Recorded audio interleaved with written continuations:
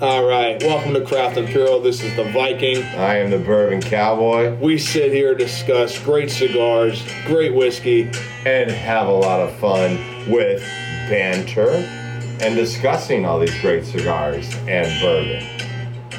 We'll sit here every week with you, enjoy this podcast, different cigars, different whiskey, all the banter, a lot of fun, a lot of nonsense. And that's what it's about. Thank you for joining Craft Imperial. Please enjoy this episode. Cheers. Gauges. All right, everyone, welcome back, Craft Imperial Podcast. Merry Christmas. Happy Yule. Of course, Happy Yule always. Winter solstice right now, we know that. This is the Viking with the Bourbon Cowboy. Yes. Yeah, I know we're going to ease into it. You try to get everything done in like a half a second. You can't ease into it. Is this the Christmas episode? Christmas episode, man. You can't ease into it with that type of girl. That's exactly what I was. Christmas Eve. Eve, yeah. And it's pouring down rain outside our tent. But you know what's awesome about our recording equipment? It ain't picks it picking all up shit. Anyway. Yeah, so we're here at the Kremlin again. I guess becoming frequent flyers of this place. If anybody's got security clearance, might get pulled real fucking quick. But we were firing up and smoking in this winter rainstorm. These Principal Cigars Holiday Baubles from 2020. The Mad Russian picked these up yesterday at the Hill Cigar Company down there off Kings Highway in St. Louis. And it's an interesting cigar. He was trying to explain it to me earlier, and I was just writing it off as someone had a shag on the end of a cigar. And but this is actually a pigtailed cap with a closed foot, meaning that there's a cap on the bottom of the cigar as well. And it's a cute little bastard, isn't it? Fun fact, as with any pigtail, man, you just gotta bite that little pigtail off and just nip a little bit off the end. It draws beautifully well through the cigar. So yeah, I pulled mine off. Good to go. So anyway, we're gonna do a round of introductions, I suppose. Yes. Oh yeah, and with us we have the ginger from the north.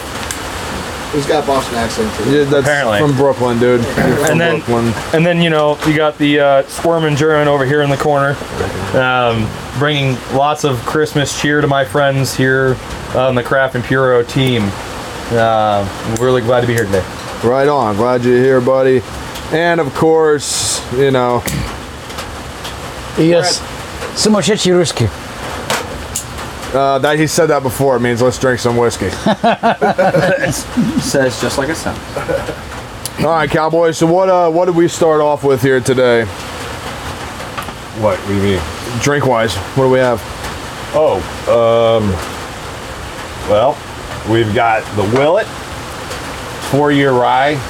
You guys we've had it on here a couple times, but it made its way back here on the Christmas thing. I guess I'll open it. And it's a 4-year. What? Start with that. Oh, okay. Yeah. Sorry. Okay, we're not starting with the Willet rye. We're starting with the Wilderness Trail rye, and it's 116 proof. Or am I opening this one, or are you guys sure? Yeah. Let's do that one. Open it is the Wilderness Trail Christmas Barrels rye. Okay. Now we've had Hodge. We've had the rye, right? Yes. From Wilderness Trail. I've tasted it. Yeah, we haven't. I don't know if we've had it on the show or not. Huh. All right. So we're gonna pass this around, get some pouring action going. Oh yes. Do you like that? You want to down that? Thank you, sir. Huh?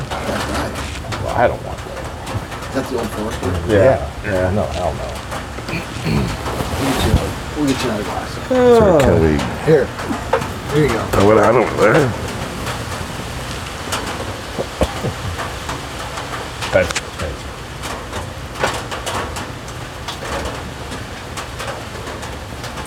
Are you ready? Are you poured up? Good. No. I'm still on the Okay, intro. that's right. Sorry. That's right. All right, so you fired into this little holiday bauble. First, what are you getting out of this so far? Oh, I'm sorry. Did you say me? Yeah.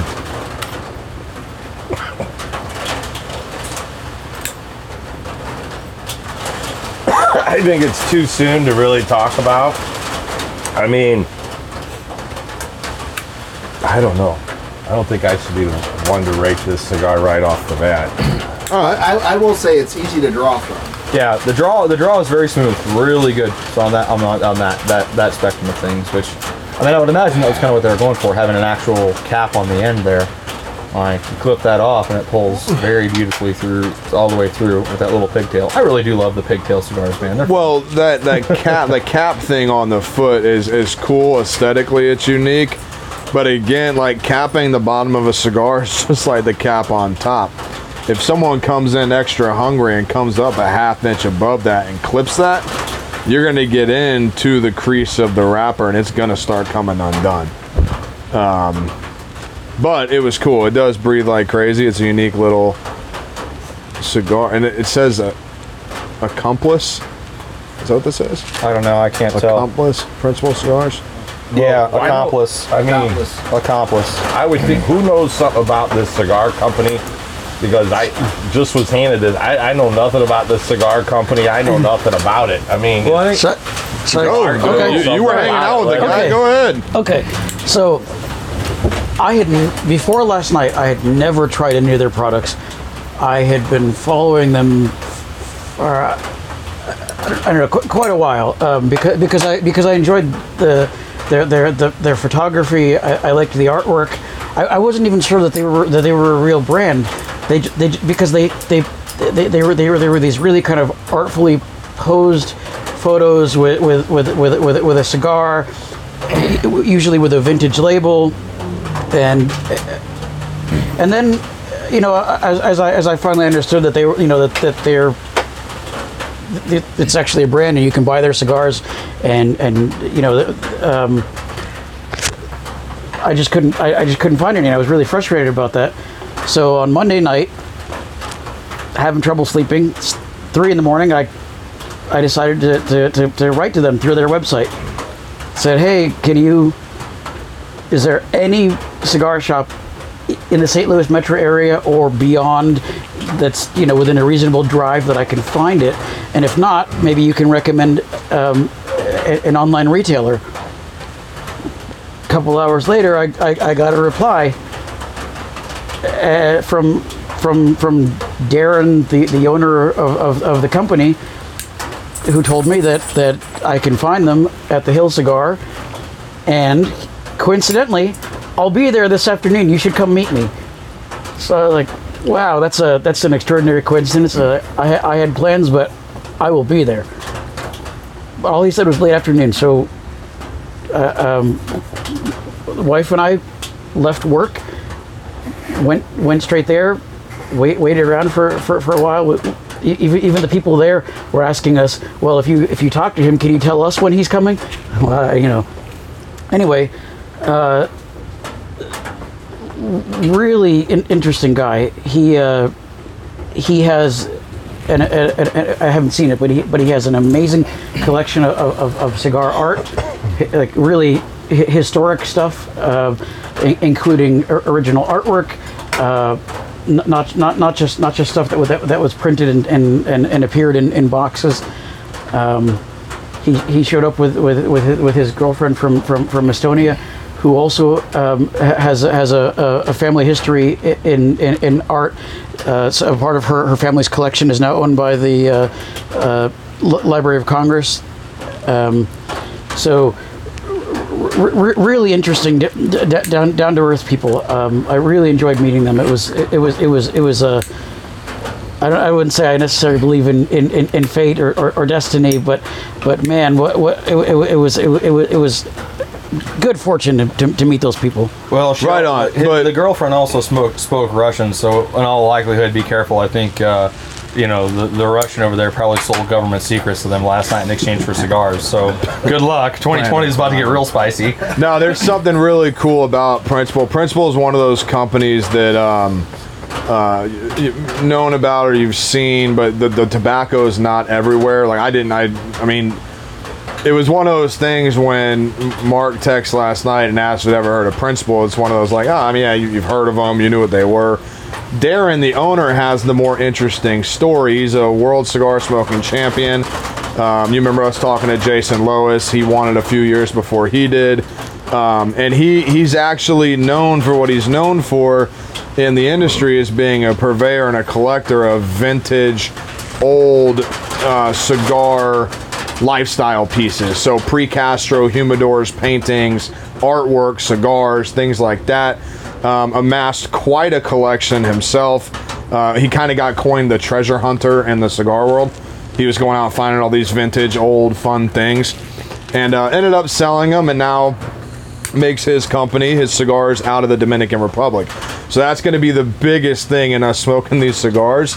Like on Craft and Puro, the Cowboy, and myself, this will be the first Dominican Puro that has ever been smoked on this show.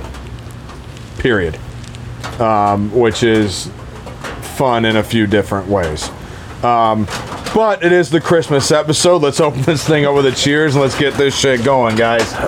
So, Merry Christmas, Happy Yule time, everyone. Winter solstice is banging for a few more days. Hail Santa!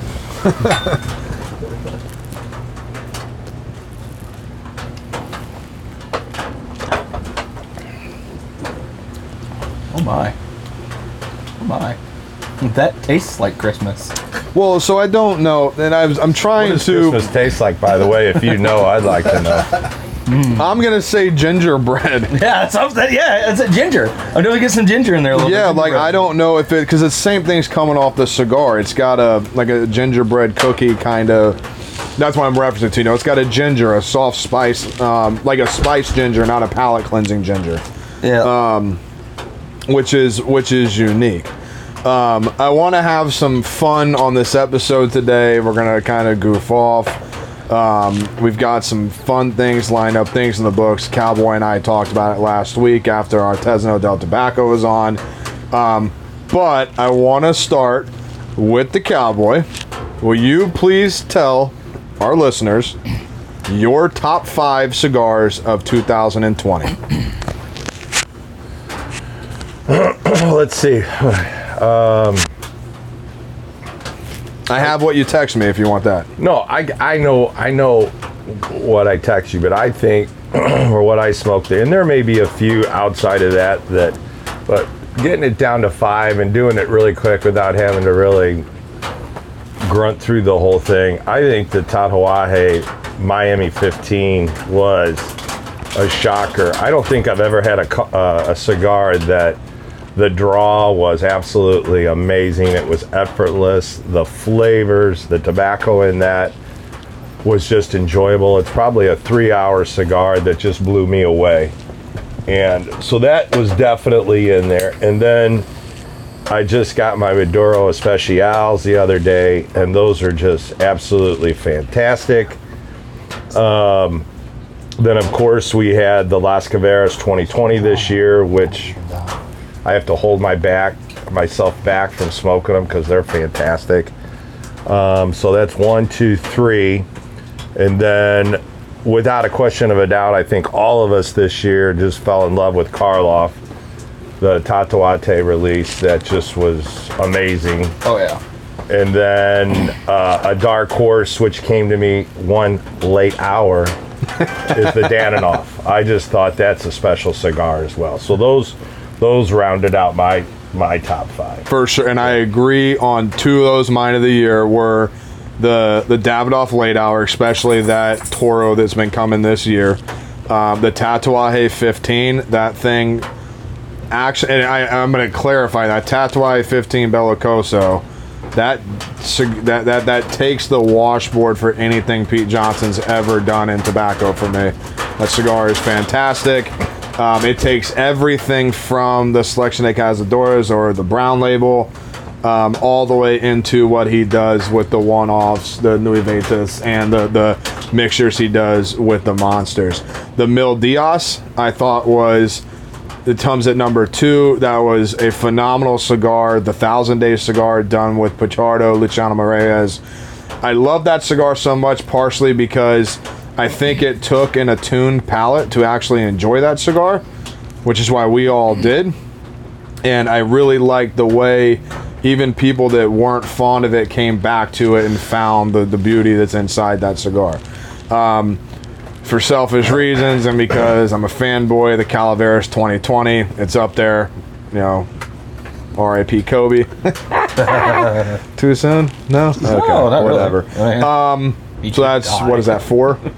And then I'm going to say, what am I going to say for that 5th one?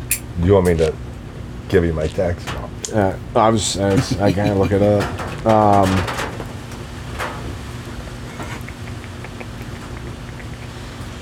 We'll put Viva La Vida in there. I think that Viva La Vida coming out this year, and the way that cigar grew through the year and the different sizes and all that, I think that's my top 5 for the year. Well, I want to add to that too. I have had, believe it or not, I had smoked a lot of the Viva La Vida with you, but believe it or not, I never smoked the Gesture. You know, when I said I thought the other day you said I had, but I hadn't. You know what I was thinking of? And that blows the other ones away, in my opinion. Oh, hey, I think that Jester is the best So rendition. I just smoked that like last week, and I was pleasantly surprised how different that was. Different. And we already went through on the podcast why it was different. On that podcast, I made a statement. I was like, we have pretty much smoked through all those 5-packs. Julian has bought 12 of those 5-packs from Lit. Holy crap. Yeah. He is actually, when I originally smoked the Jester, I didn't know it came in a 5-pack. He had given me one when we were hanging out, and I was like, oh, cool, it's a different size. You know, Did they send you some Gestures? No, when we had the Viva La Vidas, we just had the Robusto. Yeah. No. But I, up to that point, had never had those. And I think that one stands way above the rest of them. For sure. Until these Lanceros come. I did order 5 of the Lanceros to try them, and then we've got some coming as well. So we're going to say... how did I start that? But I'm with you on that with the Gesture. You know, I was just trying to think of the whole year of us smoking and whatever, but no, I would almost, that one got in like at the last minute. Dude, that thing is fire. So the reason we're doing this, and I'm gonna have everyone say it, is tonight at 7 p.m. this podcast will go up a little after that on our Patreon. We've got a poll up there. Now we're gonna discuss when we get done out of this poll what our favorite was, and out of everyone that picks that favorite, we're gonna randomly pick a winner, and I've got that cigar and we're gonna send it to you if you pick a little Christmas present thing like that. But I have to, one thing I do have to make a point, if you haven't smoked it, the Cowboys started with it, I'm going to finish with it, that 15-year Miami from Tatuaje. We've still got 3 boxes on back order. It's just kind of the way the world's been going right now, especially Nicaraguan tobacco has kind of been pushed down due to the COVID thing. But when that cigar comes... Had 2 at least huge storms come through there and drop 65, 70 inches of rain on them. That's true. I'm over here thinking about pushed COVID. Back on weather a couple times too, and I'm over here thinking about COVID. God knows what else has been going on down there. Nicaragua doesn't do shit about COVID yet. Who knows? Let's not forget that. And then let's go Frenchman. Top 5 cigars you've had this year. Top 5 that were released this year. Your top 5 cigars of 2020. I don't care when they came from. Like the late hour from Davidoff is not this year. It's been around forever. But you could but just to understand, if he said the 2017 Las Calaveras because he tried That's it this the year. best cigar he had this year. Okay. Yeah. Okay. All right. Thanks. Well, Karloff. Karloff. Okay. It's one of those, I haven't been on very many episodes this year. Okay. So we're gonna skip the Frenchman. His favorite cigar was the Karloff. I think around the horn, that's going to be in the top 5 for me. I love that. That's given. It is top 5, and part of that is I've been gone for like half a year. So once I came back, You dirty seaman. I know. I don't know about that, Curtis. That was I don't know. You the picked big it up thing. there That at was the end. big You push. might be. However, I do love the Cro-Magnons. Okay. That's true. Yeah. Yeah. I think that was definitely like, I know Bourbon Cowboy over there, man, and he I got bought a box of got them. his I hand on think those that Cro-Magnons, man. right now that's my favorite dude, Roma he's craft. been rolling Yeah. through them, man. Yeah, So yeah, no, that's great. And so I like those. Those are they taste good. They got a good draw. This cigar we're smoking right now is different. It's unique. As usual, I'm the quick smoker of the group. So I'm Cowboy's smoking you out, bro. Yeah, well, I think we're I'm moving. serious. Well, I think it's we're all got moving. Seriously. I don't know if there's enough wind in here, but it's kind of doing its. Well, and that's the thing I was going to say. I'm not saying it's burn on this canoeing, cigar but we it's. got right now. You got to kind of stay on it with your lighter. Yeah, and it's not burning even. At least for I me. will say that part of the cigar is taking time to catch up. But your top 5, get through that quick. Karloff. Did I mention Karloff? Okay. Okay, I'm gonna go back to my joke. His favorite cigar was the Karloff. Squirt in German. God, you're going to do that forever. So I'm going to follow suit a little bit with one of these guys. I will say the Karloff was definitely in my top 5. That one, I honestly wound up with 2 boxes of that, one by complete happenstance. You're welcome. But thank you. So anyway, I really love the Karloff. That's a great one. But to kind of diversify from everyone else, I was gifted a couple weeks ago, I guess now, a Viaje Zombie from 2012. That is definitely up there in my top 5 for this year. The Davidoff Colorado Claro, that was probably another one. So there's 3. That when you gave me that RC233 in the Perfecto size. Right. From your box from Tatuaje, I have a Grand Perfecto for you. It's bigger than that one. It's huge. But just since I want to make sure you get Well, one let of me those. just say something while you're saying that, because what I tried to do when Mark asked me my top 5, I tried to get cigars that were kind of readily available. Like obviously that RC series is phenomenal, but I didn't really want to put that in my top 5 because listen, it's good. You're going to really have to dig to get that RC series. Now, I don't know if you can buy them online, but I think in general to get an RC series, we just got the RC series, but I thought they were kind of hard to come by. Plus, $25, $30 a cigar. You're welcome, Brian. I mean, it's kind of blah blah blah. And the Zombie, I smoked those probably 6-7 years ago in a shotgun box out of New Orleans. And I thought they were really good there. And then for Halloween, I tried to get a hold of some of those because I didn't know Mark's exposure, the Viking, to those. So I'm glad you got them, and we're very happy with them through your Just a friend. a good friend of yours. So I was happy to see that you Better got friend than those. me. But Well, I mean, Yeah. really, it's ironic because this friend, his name's Rob Rubiano. He's a power lifter, also fellow Marine, and he just was like, hey man, like I've noticed that you've been posting a lot of cigar stuff that you've been smoking on your Instagram, and he goes, honestly, dude, he's like, I've got a massive humidor filled to the brim with some stuff that, like, straight up, I don't. yeah, think well, I that can. was an amazing package. Yeah, I read he's like, it. I don't. He's like, Beautiful. I don't know that I can smoke them all by myself. I was like, I'm gonna send you some. I'm gonna go through it. I'm gonna find some stuff that you probably never had, that you cannot find, and I'm gonna send them to you. And he sent me 6 Cubans from the early 2010, so 2012 to like 2016, and then he gave me, and then there was 3 of the Did Viajes. he date those boxes? Yeah, Oh, okay. yeah. He gave He me the did in date that on little every one of list, them. which was Yeah, very but nice. did he know too. the date on his boxes? Yes. So he's been sitting on those for 10 years? Yeah.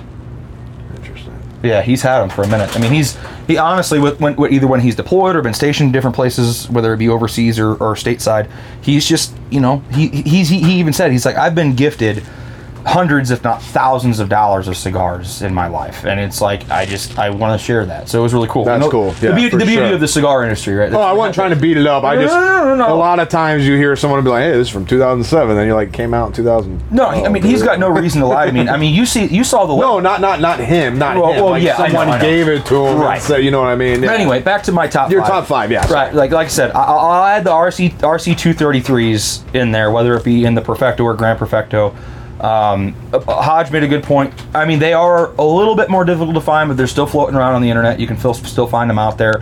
If you want some, I definitely say get on it quick because they are going fast. I think that fire has caught, so to speak, and everybody's like, I want these. They're really good. And then I will say for my last one, oh man, honestly, I will say, I mean, I didn't get a chance to smoke to the 15. I had a natural 15, so and it was good, but I was also inebriated when I smoked that, so I'll kind of not put that up there. But I'll be real, I think probably another one of my favorite ones that kind of came out of 2020, or that I kind of smoked in 2020.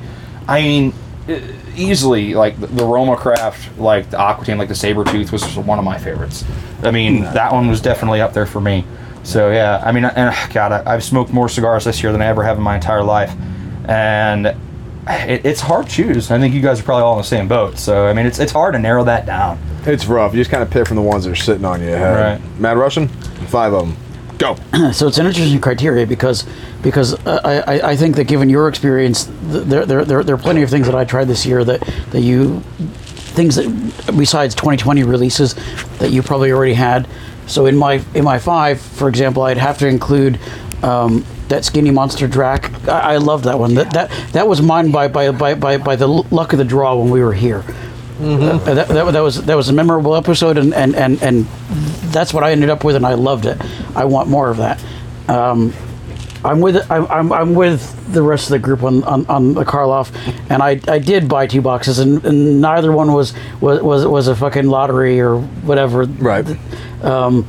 I really liked this year's Las Calaveras. It might be my favorite in the last like 3-4.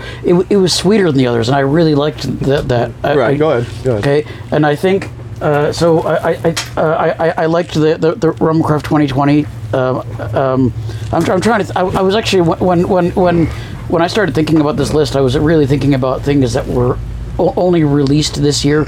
So and I actually think that my favorite is what you guys will have to try if you because I don't think anybody besides me has tried it. It is the Foundation Cigars 5th anniversary. It's the Wise Man 5th anniversary. It had a beautiful box, so there's that. But that's packaging isn't everything. I really like that cigar. It's kind of my current favorite. What was the cigar again?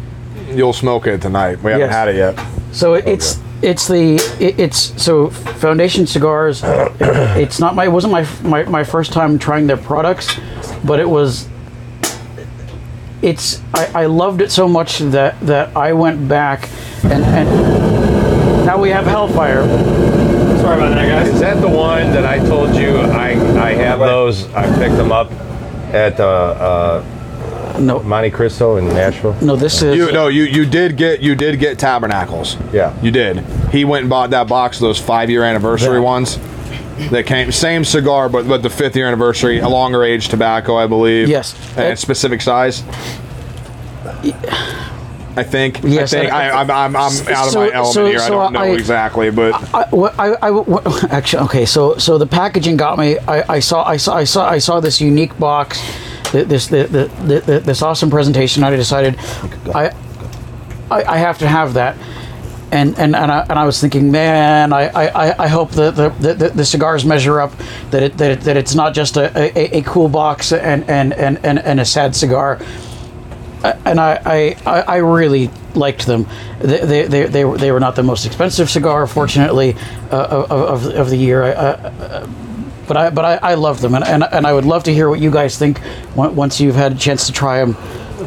Well, let's dive into one of those tonight. Let's smoke one and talk about it. So does that round out your top 5? The 5-year Tabernacle? I gave 4. Oh, you have one more. I'm sorry, I was having a hard time coming up with the 5th.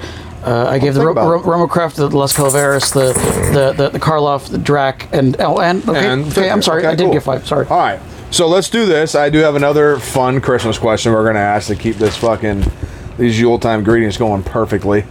But I want to start and ask. The Cowboys got them dimes and quarters stacked over there. I did. Good. I just dropped it on my fucking lap. Just now. Damn. Just now. Yeah. All over rub it. The squirting German cashed in. Oh my god. So on my nuts. Cowboy, Now, children. Shut up. Cowboy.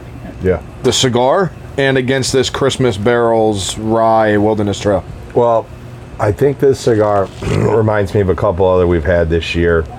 It's Honduran, correct? Dominican. Or Dominican. Well, it leaves a real dry, dusty taste in my mouth. And it's not my favorite. I've smoked similar to this, and it's got a real earthy, you know, I find myself comparing a lot of times because when I was young, I tried to drink Budweiser. Yeah. Every time I drink Budweiser, I get after a while, like you have a bunch of those, it gets real dry. Yeah, cottonmouth. Right. Yeah.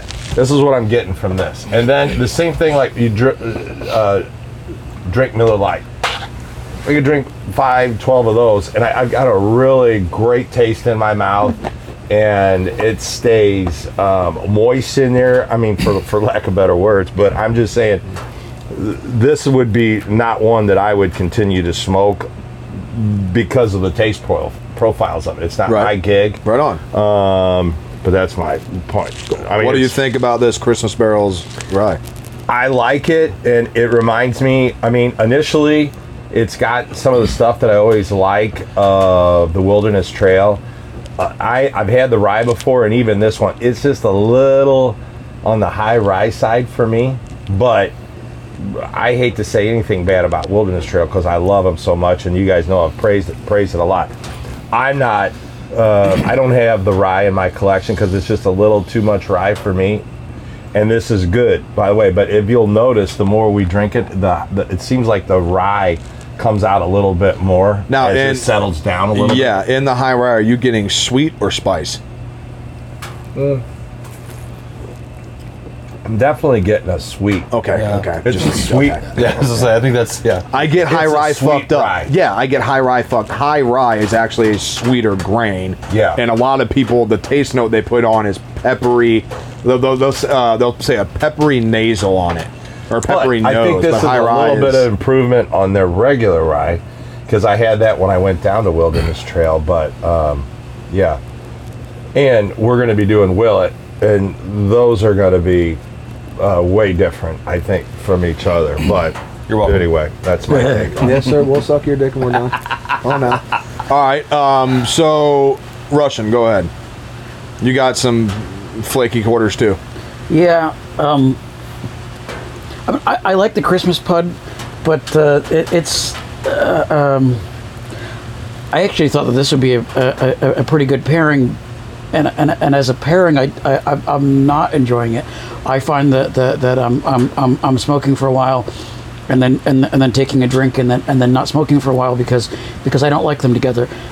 I think that this rye, the sweetness overpowers the cigar. Independently, I think they're good. I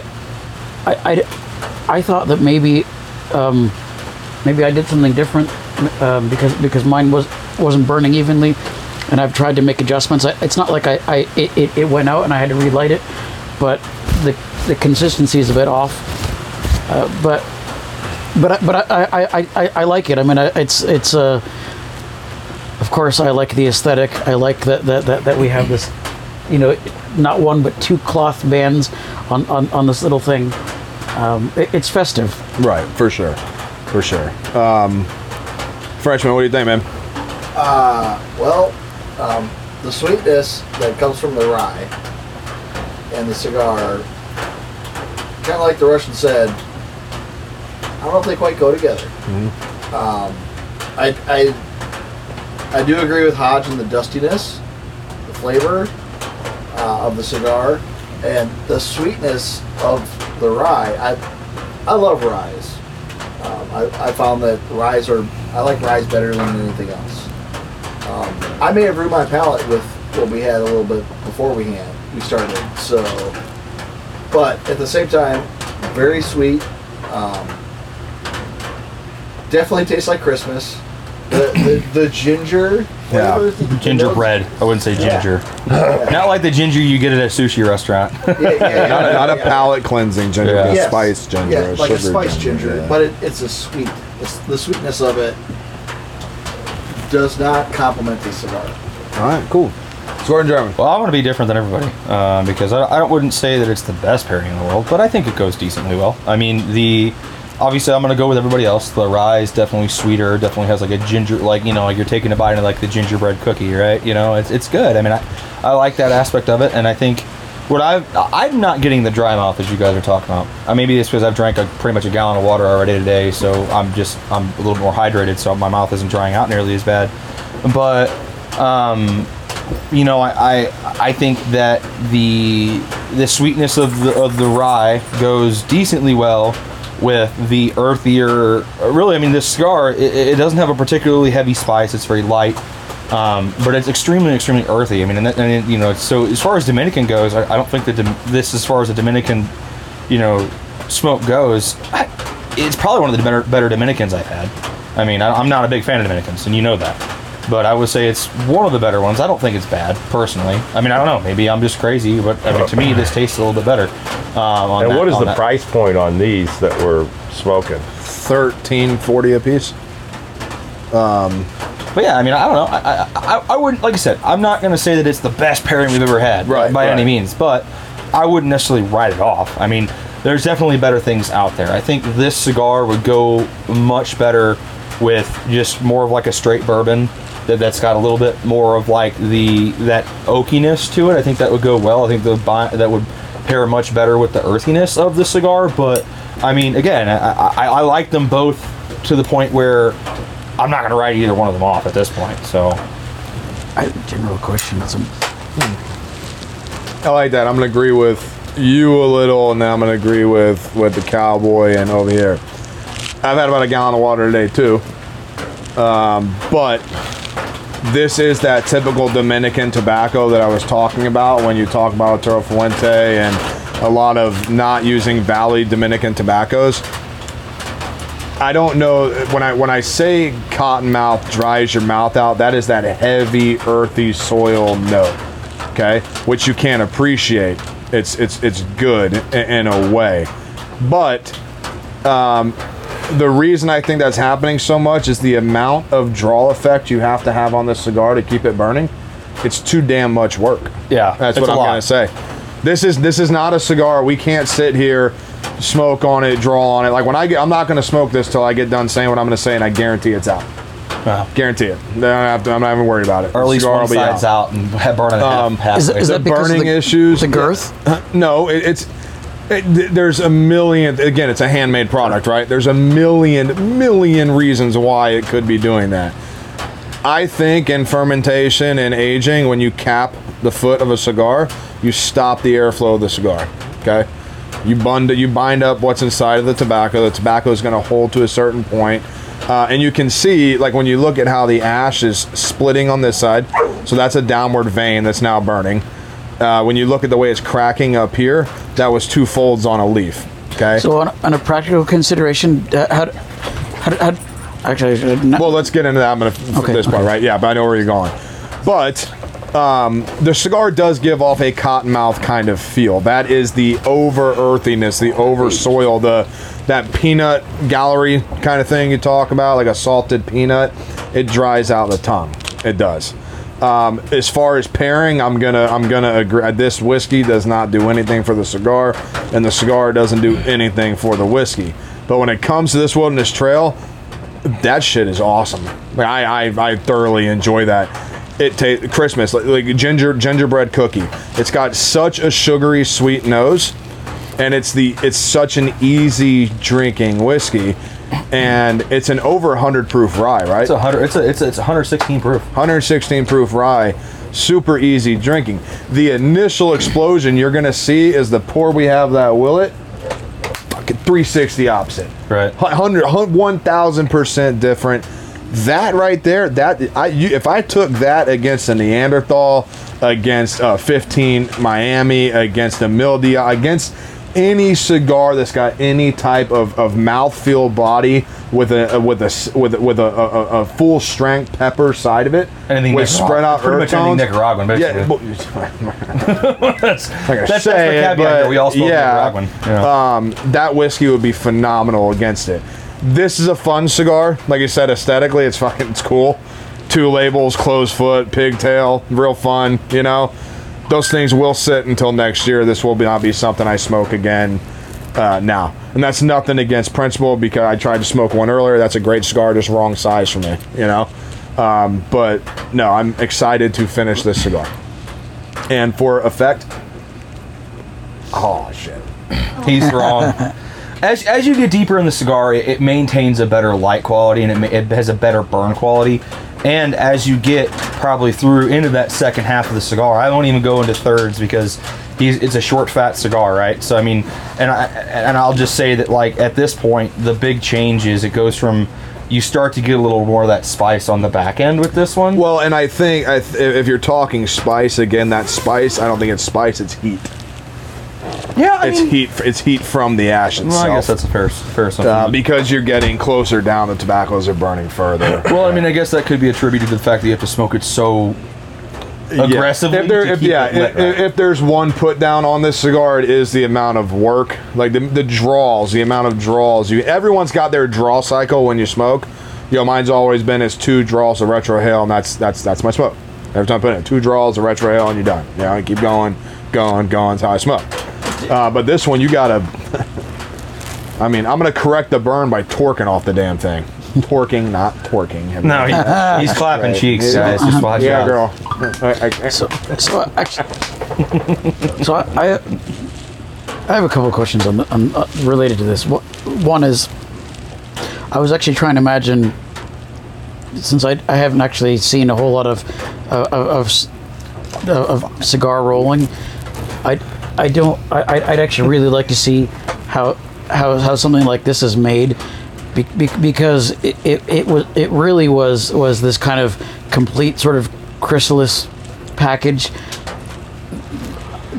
It was kind of a flawless roll, and I'd really like to see how they achieved that. And I don't know a whole lot of other examples of something where it's closed around both ends. Well, that's kind of fun. And Cowboy and asked this too. In all the years you've been smoking, this is almost like that Uncle Nearest being so good as a Tennessee whiskey against when we had a good Tennessee whiskey last. When have you smoked a cigar with a capped foot? And the only other one, I can tell you, the only other one I've ever smoked was in Key West. It was at one of those island cigar factories, those hand rolls they have, because they make them in all the different fun sizes. It was a Toro. The candy stripe that you got in the Cuba box. That we had to cut the end off of. But that was just it's a touristy gimmick. It's a fun thing. I have not seen it. I've not smoked anything unless I don't remember cutting the foot on a cigar in But what I'd like to ask him, other than It's been 10 years for me. having a different look to the cigar, what does it really add to the cigar? I did nothing. That's one of those moments where as far as quality, it doesn't do anything with quality. They're like getting a sausage link and they twist the ends or something. Right. There is an idea, if you're storing the old Cuban way, where when you go to Nicaragua, Honduras, Dominican Republic, you get Miami, Connecticut, anywhere, when cigars are being aged, the 30 to 90 days they sit, once they're rolled, capped, labeled, everything like that before they get boxed, they're laid vertically. Okay, cigars are all bundled, they're sat this way. Cuban storage is foot down. Right. So I guess you can have an idea, but even then, a Cuban cigar does not have a capped foot. It's any of them. I think Figueroa did a capped foot on like their 2011 Legacy series, and you can still buy those for like 10 cigars for like $80. So last night I listened to a debate about this. I don't smoke a whole lot of Davidoff, but there was a guy who said that he does, and he said that Davidoff does that in some line, and he also said that this is kind of, I didn't participate in the discussion, I just kind of casually listened as it happened behind me. One guy said that it's done so that you can have a greater exposure to the taste of the wrapper. That makes no sense because you're cutting the foot off. No, the guy who said that just burnt through it. No, you immediately can't do that. So that would be like, I'll pull a cigar out and I'll waste it to show you. If you take a cigar, put your hand over the foot, and you start lighting the cap, you know, like a fire barrier, right? Those flames will not immediately burn that tobacco. It's going to blacken and come down, cook the tobacco before it lights up, right? Right. It's got to catch a flame before it can burn. Right. When you do that on the bottom, I guarantee the bottom half of his cigar is fucking shaded black. Nothing you can do about it. It's almost like a relit. Yeah, exactly. It's like a relight when you put the fucking lighter, I mean, here and light it, and you get all the robust smoke flames that come up. You can't do that. Hey, someone that does that cannot tell you they taste a cigar because all they're tasting is burnt tobacco. It's that simple. Now, if they like their cigar that way, hell yeah, man. I'll try it once. Light one for me. I'll do it. Why not? Cool. Okay. But don't tell someone that that's how you taste a wrapper. You want to taste a wrapper more? Smoke a fucking Lancero, or unroll it and smoke the fucking wrapper. That's how you taste the wrapper more. No, that is just downright dumb. See, I'm doing that thing, asshole. I don't fucking like that. That is just wrong. God fucking. Yo, that's one of those times where I wish we were sitting around with Luciano or even Lars, and someone say that. You know, Lars would do it with this big fucking flashlight swinging around, like, wait, what'd you say? Nope, that's wrong. And Luciano would just laugh and get into it, man. I mean, it is what it is, dude. I don't know. So I guess the other question that I had, maybe it's a general question for everyone. I've been really trying to expand my palate and my exposure, and I have gone out of my way to seek out boutique brands. And I noticed that doing that necessarily requires spending more, and I noticed that in some cases the boutique brands spend more on fancy packaging. They do things so they can try to attract attention. I noticed that when I go into humidors.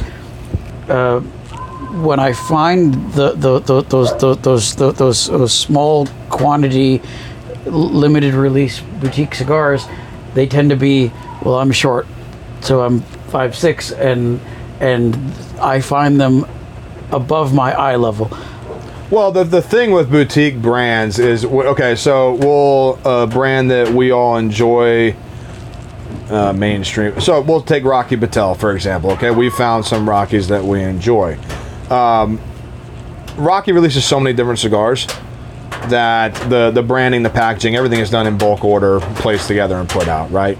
A boutique company, okay, so Crown Heads, for example, right? They're still boutique. I don't care what anybody fucking says, they are, okay? So when we'll take the Los Calaveras, for example. When the 2020 came out, I think they did 3,200 boxes in each size, okay? So that's a collective maybe 12,000 total boxes, okay? Rocky Patel with 37 different facings does 20,000 boxes of all 37 facings, right? So you have the same amount of money, if not a little less, put into the packaging to create a larger persona around it, to create the attention span, the draw, the effect of eyesight, right? Because the thing when it comes to perishable objects, right? When it comes to whiskey, wine, beer, cigars, food, what's the first sense that you use when you get to it? It's your eyesight. Yeah. You see it. It draws you directly to it. You can spend more on it. You can design it a little better. You create that eyesight and you draw it to it. If you're not creating as much volume, but you're creating the same standard at a lower volume cost, you can spend more money in the aesthetic purpose of it. And draw it towards it, right? Prime example, Tatuaje and his monsters in the face boxes, right? Creating 1,000 boxes that ship to a few other locations. Guys, we're gonna take a quick little break. We'll finish this conversation and we will come back to this real quick. Stay tuned. All right, guys, we're back. We had some noise, kids in the neighborhood doing their thing. You know, they're pissed. It's rainy and cold, but hey. It's Yule. Get over it. Damn crotch. So yeah, that's what that was. I don't want to dive any more deeper into that, but that was fun. I've spent more just for the experience. Well, and you will, because that's kind of the idea behind the boutique. The reason they tag themselves that, a lot of them are not boutique. When you start putting out thousands of boxes a month, you're no longer a boutique. But it's fun. It is what it is. And you will continue to pay extra for those because the aesthetics of the box. Usually most boutique brands are not their own rollers. They're sourcing from someone else because they have to, and that's where some of the best tobacco comes from, much like some of the best whiskey comes from sourced regions. Okay, so well, just one more follow-up question on that. I'm aware of spirit brands and beer brands that release boutique labels that they hope the general public, that the consumers will not recognize as being just... That's marketing 101. Okay. When one product line begins to stale or become stagnant, you create a spin off of it to increase follow for the product line. That's where that comes from. The boutique version of X. So is that happening in the cigar industry a lot? No, boutique brands are boutique brands, but you do have mainstream brands that create their 2020 limited edition, and all their marketing goes into that brand. But they're not trying to deceive consumers by making it seem like there's a new brand. Oh no, there's none of that. No. Okay. That's select to the spirits world. Okay. That is one, and the car world and the business world. Okay. All right. So we're wrapping up on these holiday baubles. This cigar is a lot of work. It's fun though. What are we jumping into next as far as pour?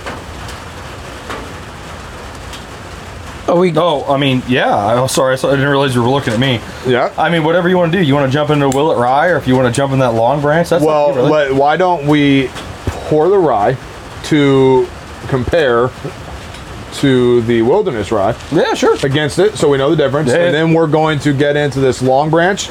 We're going to drink through this bottle tonight because there's a lot of fun to that. Okay. So let's get poured up. If someone here, if you don't mind, I'll pass everything over. Yeah, pass it over here. I'll pour it up. All right, I'm going to go to the next Christmas question. Your favorite Christmas movie, Cowboy, go. Grinch, Who Stole Christmas. All right. Yeah. Animated? No, the original. Boris Karloff, a buddy of ours, who puts out good cigars.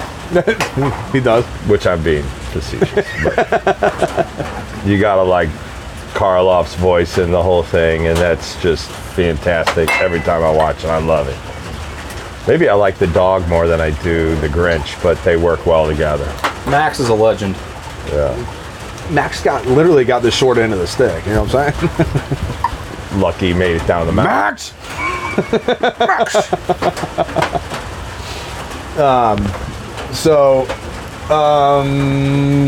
Frenchie, go ahead. Christmas movie. Well, the fact that I have a pink bunny suit in my closet. You're a furry. Wait, We knew that. are you sure you want to bring that out on this episode? But I mean, there are things better left at home, bro. Right, exactly. I've won costume contests with the... Dude, everyone has, because you won most boring, No. most not original. No. Because I had the BCGs to go with Oh, okay. the Christmas Story. And not to mention the fact that growing up in Wisconsin, I may or may not have at some point stuck my tongue on a pole. Again, things you should leave at home. I don't know about poles you stuck your tongue to. Flagpole. He's in the Navy. He stuck his tongue to a lot of poles. Saying flagpole does not make anything better. I'm just saying. You know what I mean? Squirt in German. Go ahead. All right, hold on. I'm gonna pull up a quote here. Hey, Chris, if you're not doing anything constructive, run into the living room and get my stogie. From fucking Christmas, the Christmas National Vacation. Anthem. Uncle Lewis. Like, come on now. If that's not your favorite Christmas movie, I don't know what the fuck you're doing. I'm going to cause controversy, so I'm going to go last. Go ahead. I'm a little lost in this because I've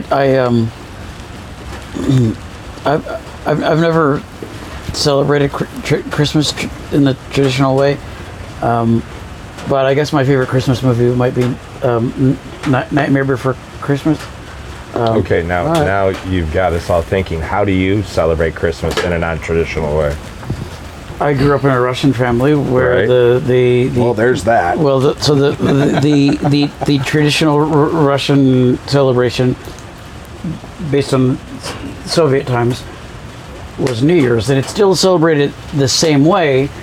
Still have the tree, still have the decorations. We still put the presents under the tree, but you don't open the presents until after New Year's. Well, Father Christmas was actually originated in Russia, so It was Ded Moroz, which is Grandfather Frost. well, whatever, same thing. So there are certain parts of the tradition, like for example, just before the midnight, you toast to the good things of the year that's just about to end, and then immediately afterward you toast to the things that you hope for in the new year, and anyway,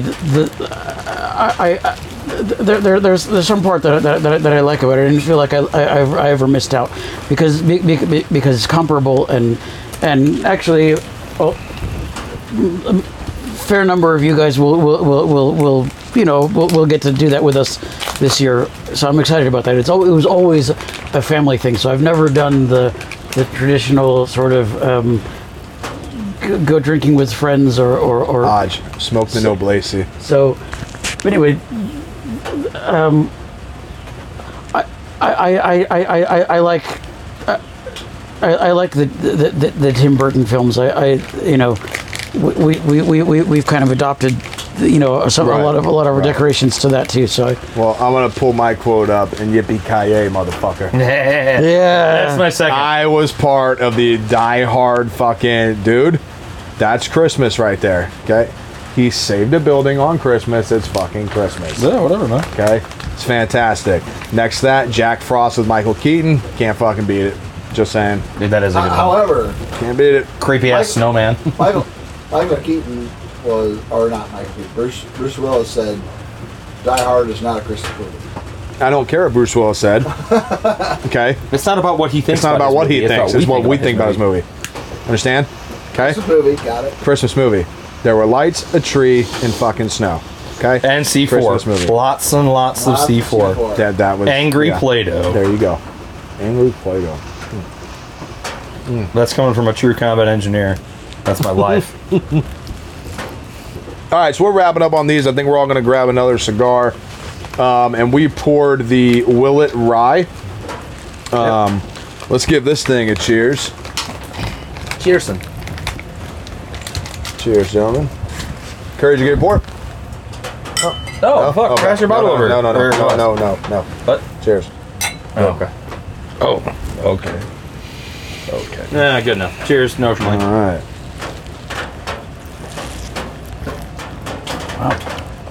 wow, it's a hell of a difference. 180. Lot less rye on that one, to be honest. Well, it's just it's a straighter rye, a lower rye. It's a little spicier. You get more of the oak in this, Definitely. and you get that Willet sweetness that's in a lot of their products. It's almost like a burnt cinnamon kind of pool.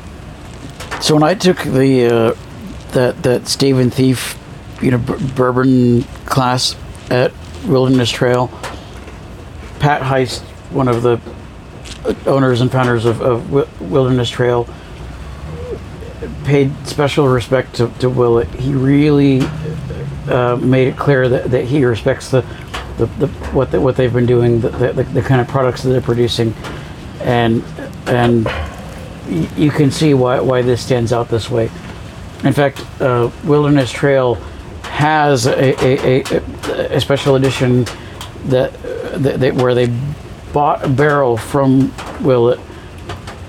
They let it sit a little longer in the barrel, and then they bottled it and they sold it as kind of a joint label.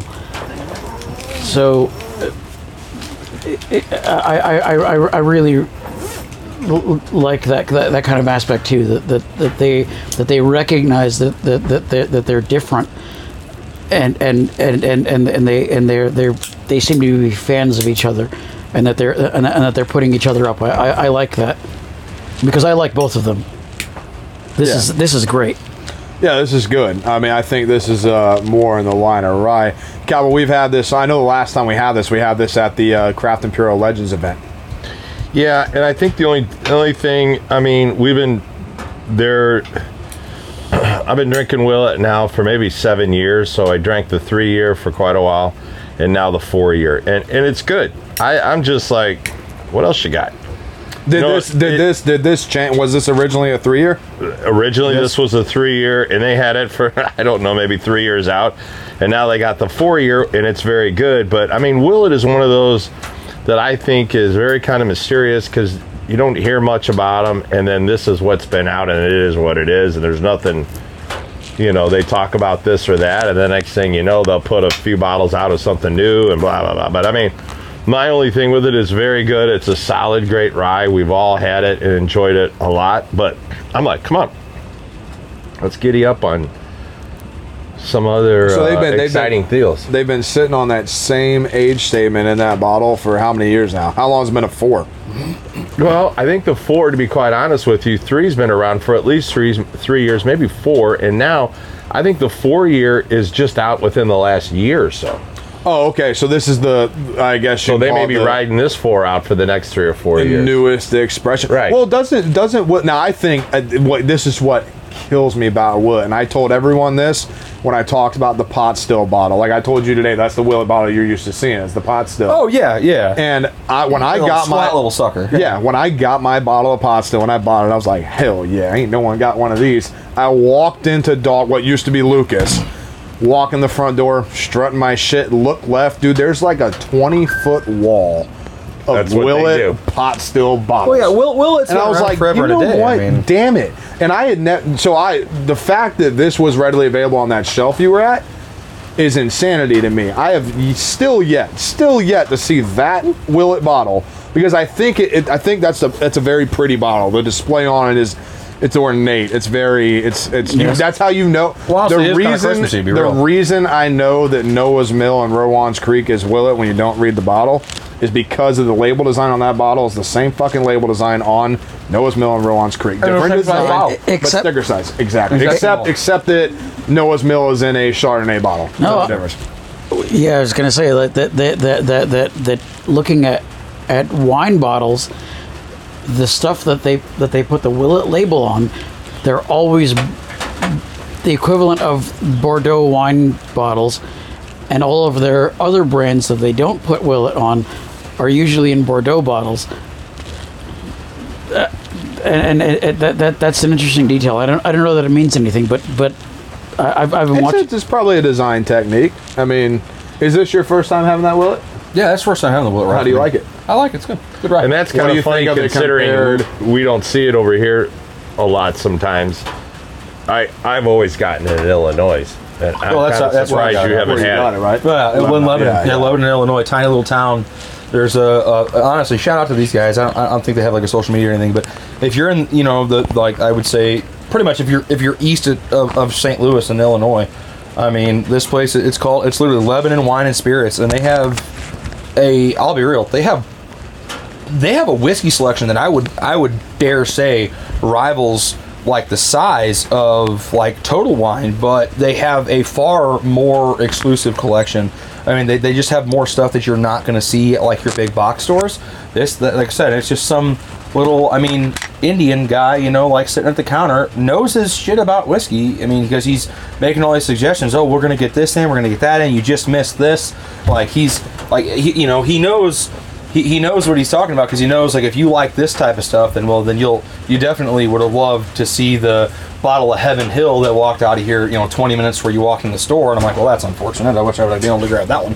But yeah, they've got everything Whistle Pig down to like your cheap stuff. They've even got a lot of the Texas whiskeys that I've not seen this side of Texas. So it's pretty cool. I saw it and like I was in the It's dropped by the store, this liquor store for the first time. It's right next to the gym that I go to. And I sent these guys all these pictures, and they're like, "Oh shit! Like, where the hell is this place at? Like, what the? Why you been holding out on us? You know, Right. Like, because it was the first time I'd been in there. I'd recommended from some of the guys at the gym, like, oh yeah, I mean, if you like whiskey, you'll love to go over to that place. I'm like, all right, whatever, yeah, like, I'm not gonna fucking buy the typical bottles of Makers, you know, I can get that dirt cheap on base, whatever. Right. I walked in there, I'm like, oh, well, all right then. Yeah, it was, and what was unique about those pictures you sent is I joke about Rowan's Creek and Noah's Mill all the time. When you're in a big package store or a box store, big name brand liquor store, they blend them in with the bottles, and when you're cruising by, and especially now since the big package stores that try and move their barrel-aged wines are starting to put their bourbon barrel-aged wines with the barrel company that aged them. Right. So you see, excuse me, a lot of these wine-shaped bottles blended in and moving around, and it kind of hides some of these. So it was cool the way those were set up.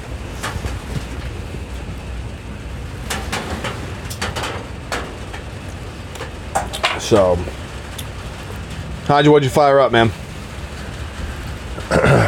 El Aroma de Cuba Robusto. And I mean, just from the minute I lit it and put it to my lips compared to the, what was that, the Christmas bobble? Holiday Bobble. Holiday Bobble, it's like night and day. Yeah. I mean, just Like the this is taste solid. of the tobacco and the cap, the wrapper, everything is just. But this one, the El Aroma de Cuba, I have them. I smoke them from time to time. They're a fantastic cigar. That is- you can't go wrong with almost any line in theirs. That's right, and that's what's really unique about that is Ashton Cigar Company is a Dominican company, but in, I want to say it was 2012, they launched their La Aroma de Cuba, and then the San Cristobal followed. That's their Nicaraguan portfolio collection. What's really So it's all done in their Nicaraguan factory, and it's actually an insane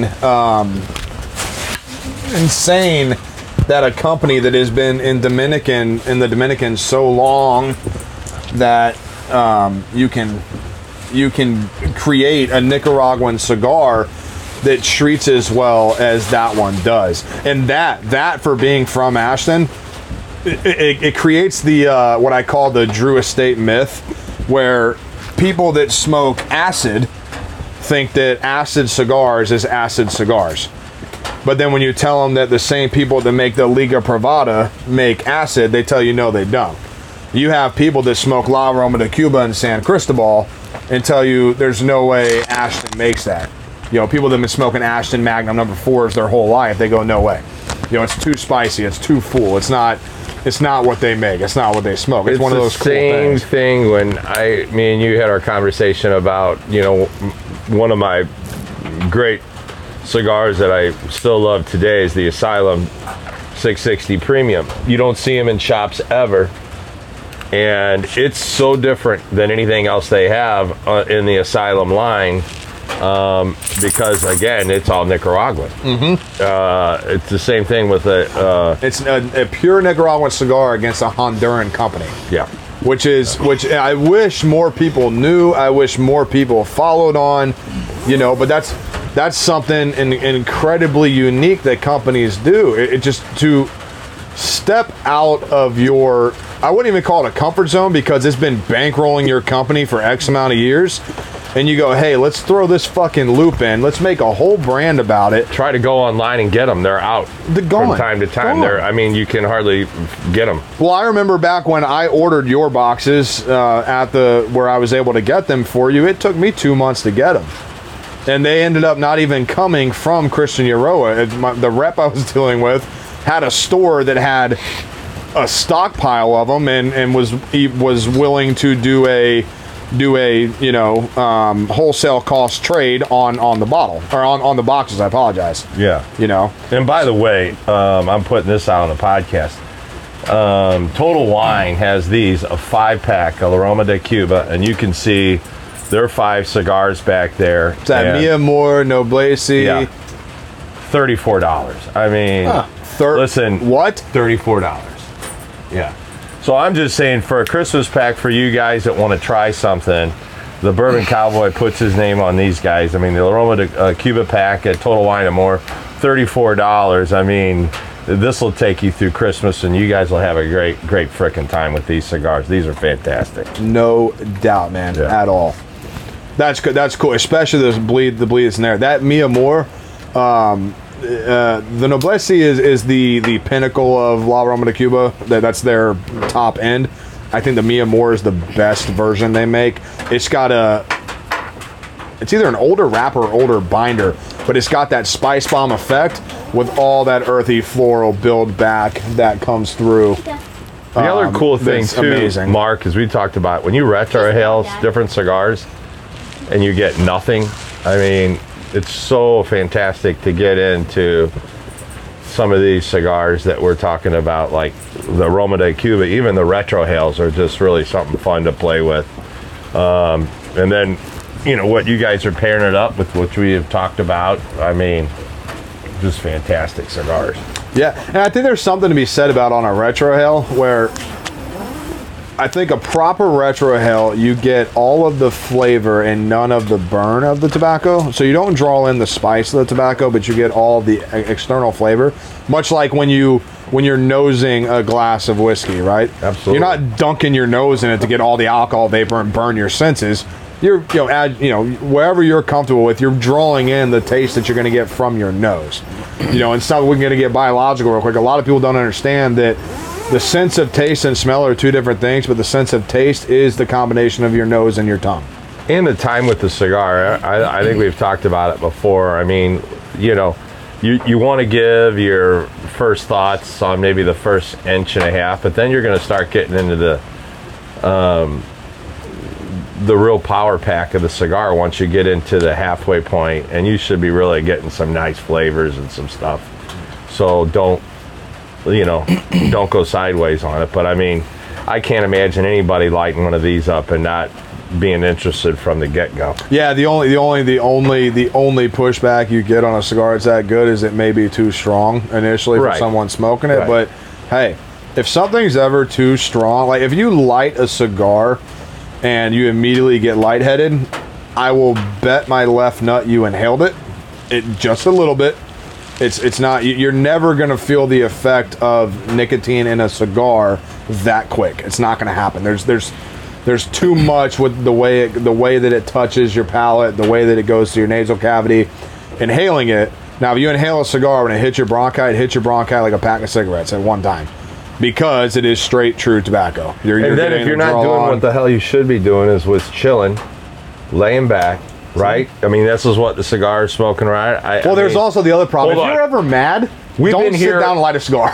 We've already been fucking here an hour, and everybody has gotten up at least, except you and me. Me and you sat here, but everybody, and then our corner guest over there has gotten up at least 2 or 3 times. And I mean, man, you don't want to be getting up and moving, and that's when you start getting, maybe some smoke in you or whatever.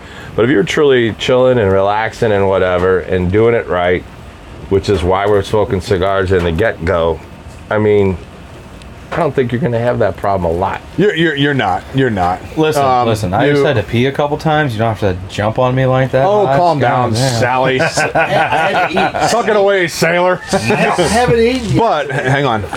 Oh, that's going to be fun. Well, it's a good thing they had food. I didn't know there was a food menu. So we've dove into second cigars. Have you had your second yet?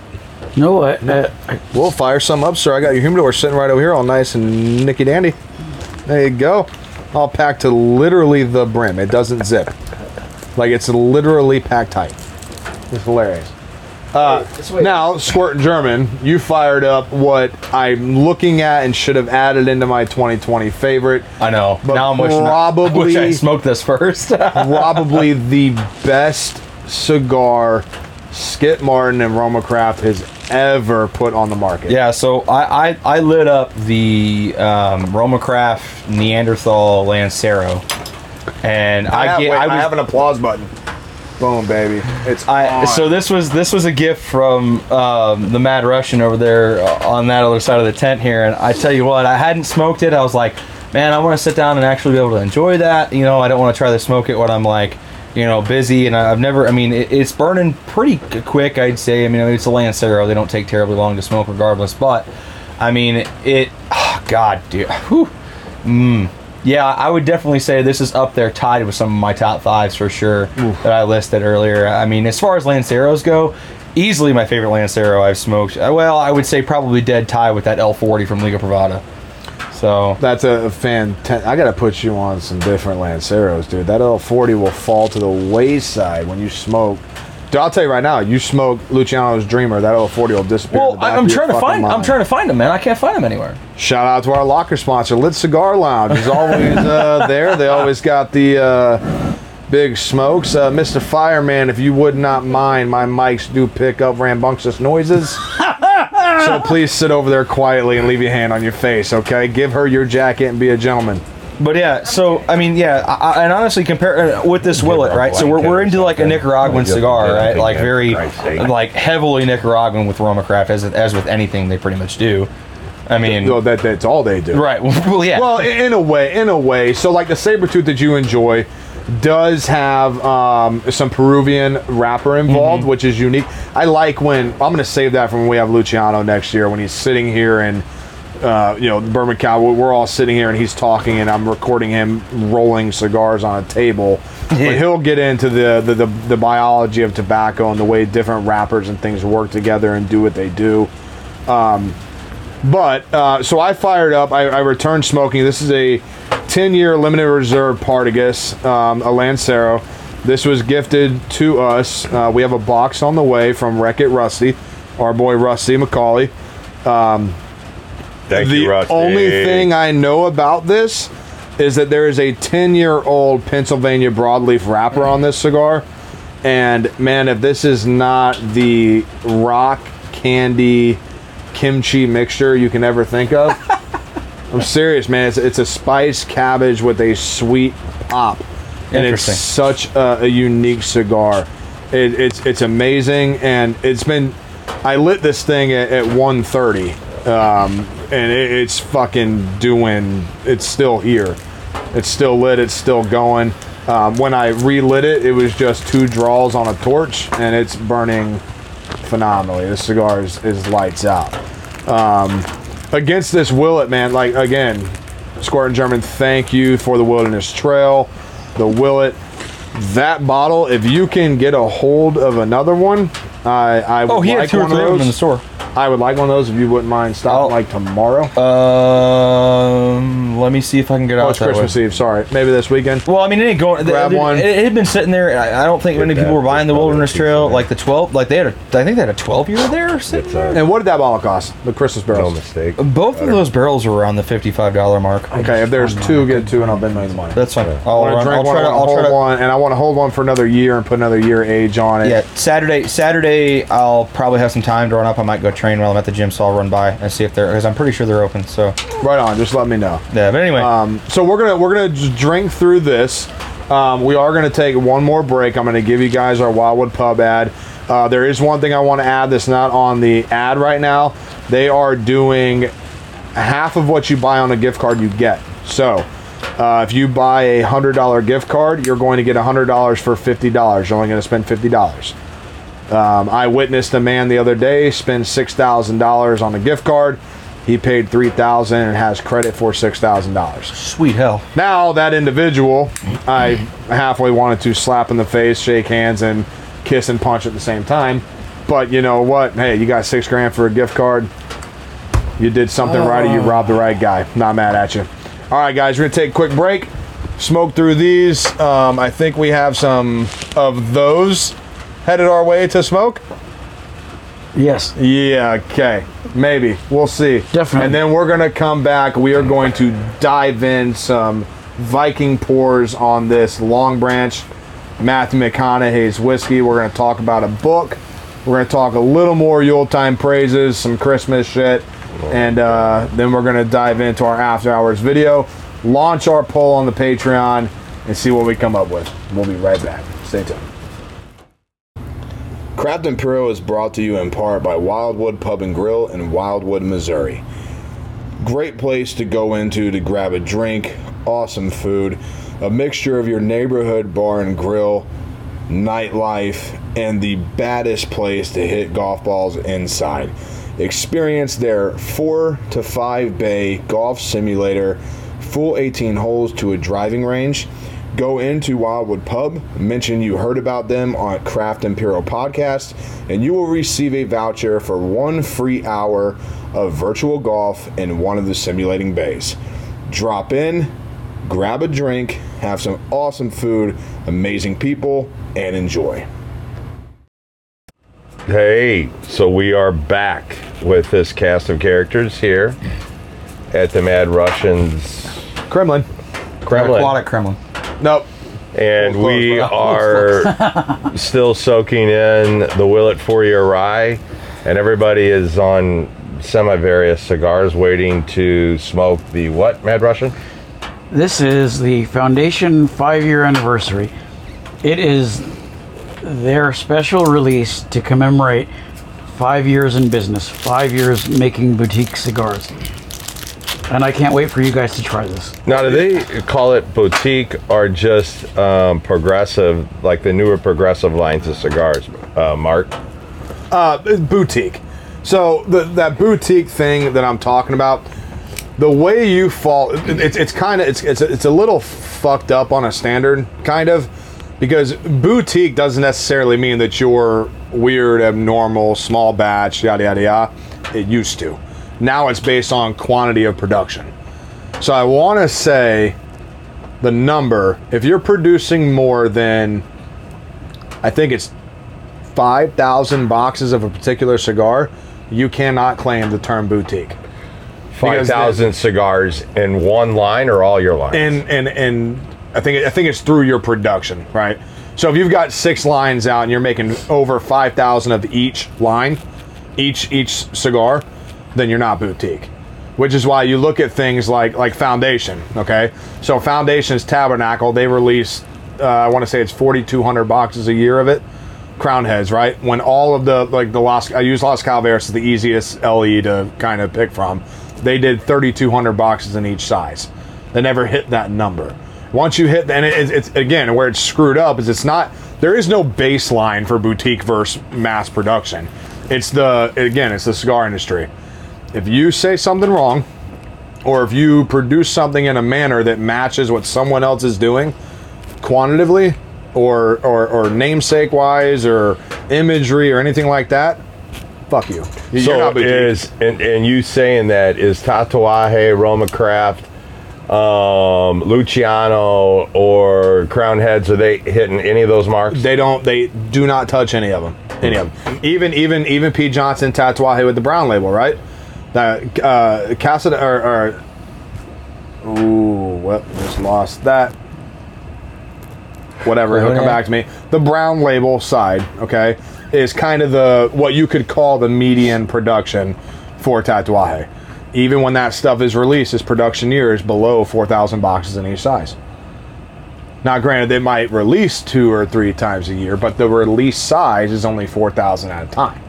And again, I'm using blanket numbers here. I don't know their exact box quantity they're selling. Right, but they're not hitting those numbers yet. That's all there is to it.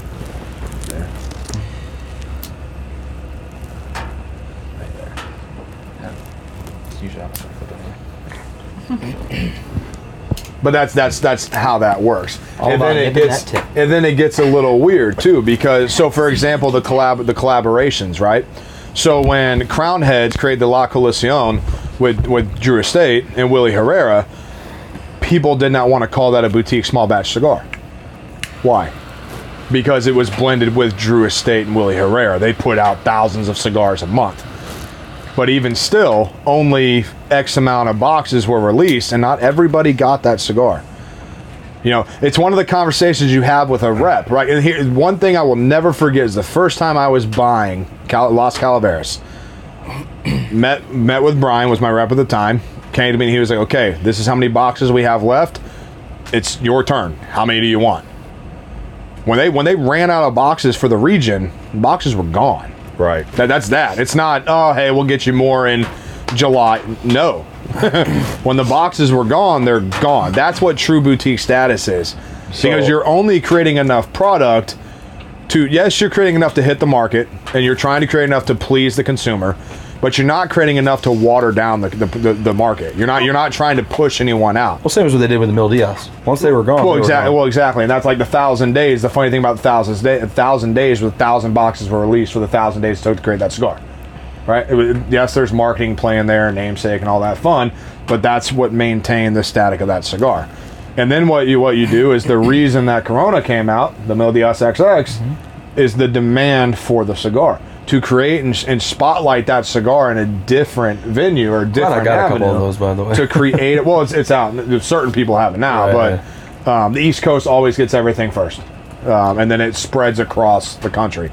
But that's why you do that. You create a different perspective and a different taste and a different understanding of the same cigar separately. Yeah.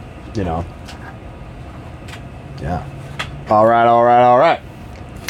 So, next whiskey. We are going to jump into this. We are all going to fire up this 5-year anniversario. The El Waganiz, the Wise Man. This is Foundation Cigars. This is someone I am actively trying to get on the podcast. But Nick is... he's a wonder man in a way, is what I'm going to call him. I'm going to give him that respect. Knowing his entire story, the best way you can say is this is a young man. I think he's in his early 30s, maybe. I think. He may even be younger than that. I don't know. But he decided he was going to start a cigar company in the boom where a lot of companies that aren't around anymore, so you can't even reference them.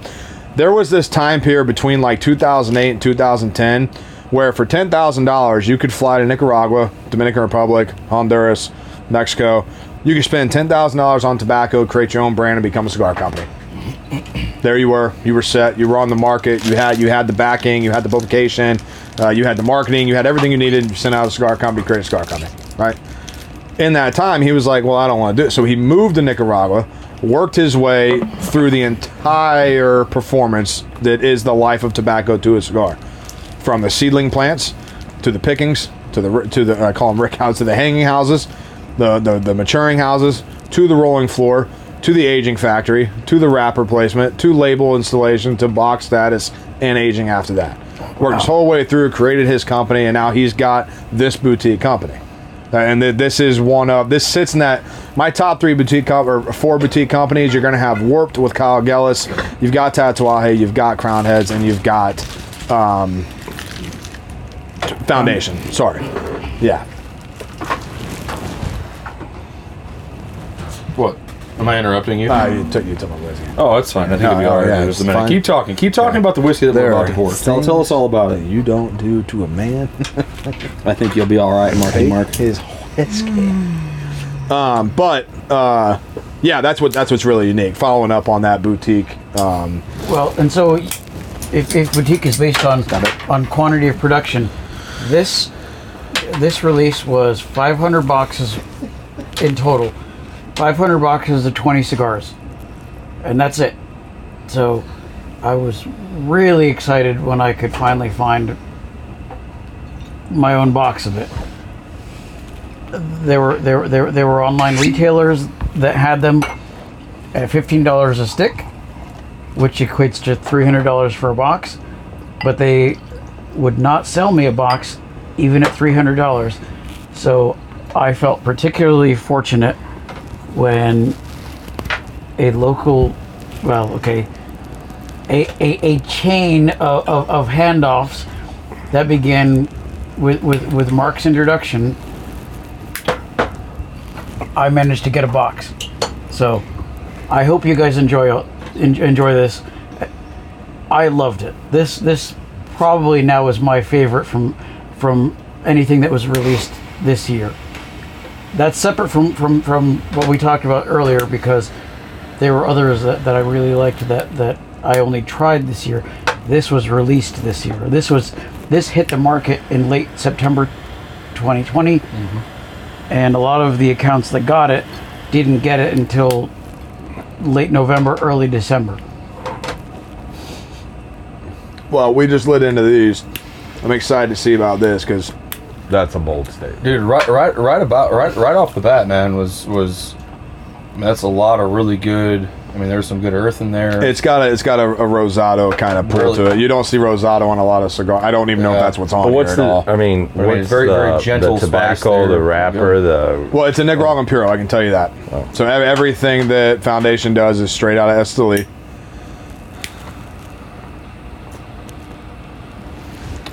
Which is good.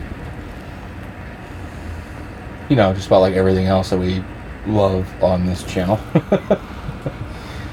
I always find that really funny.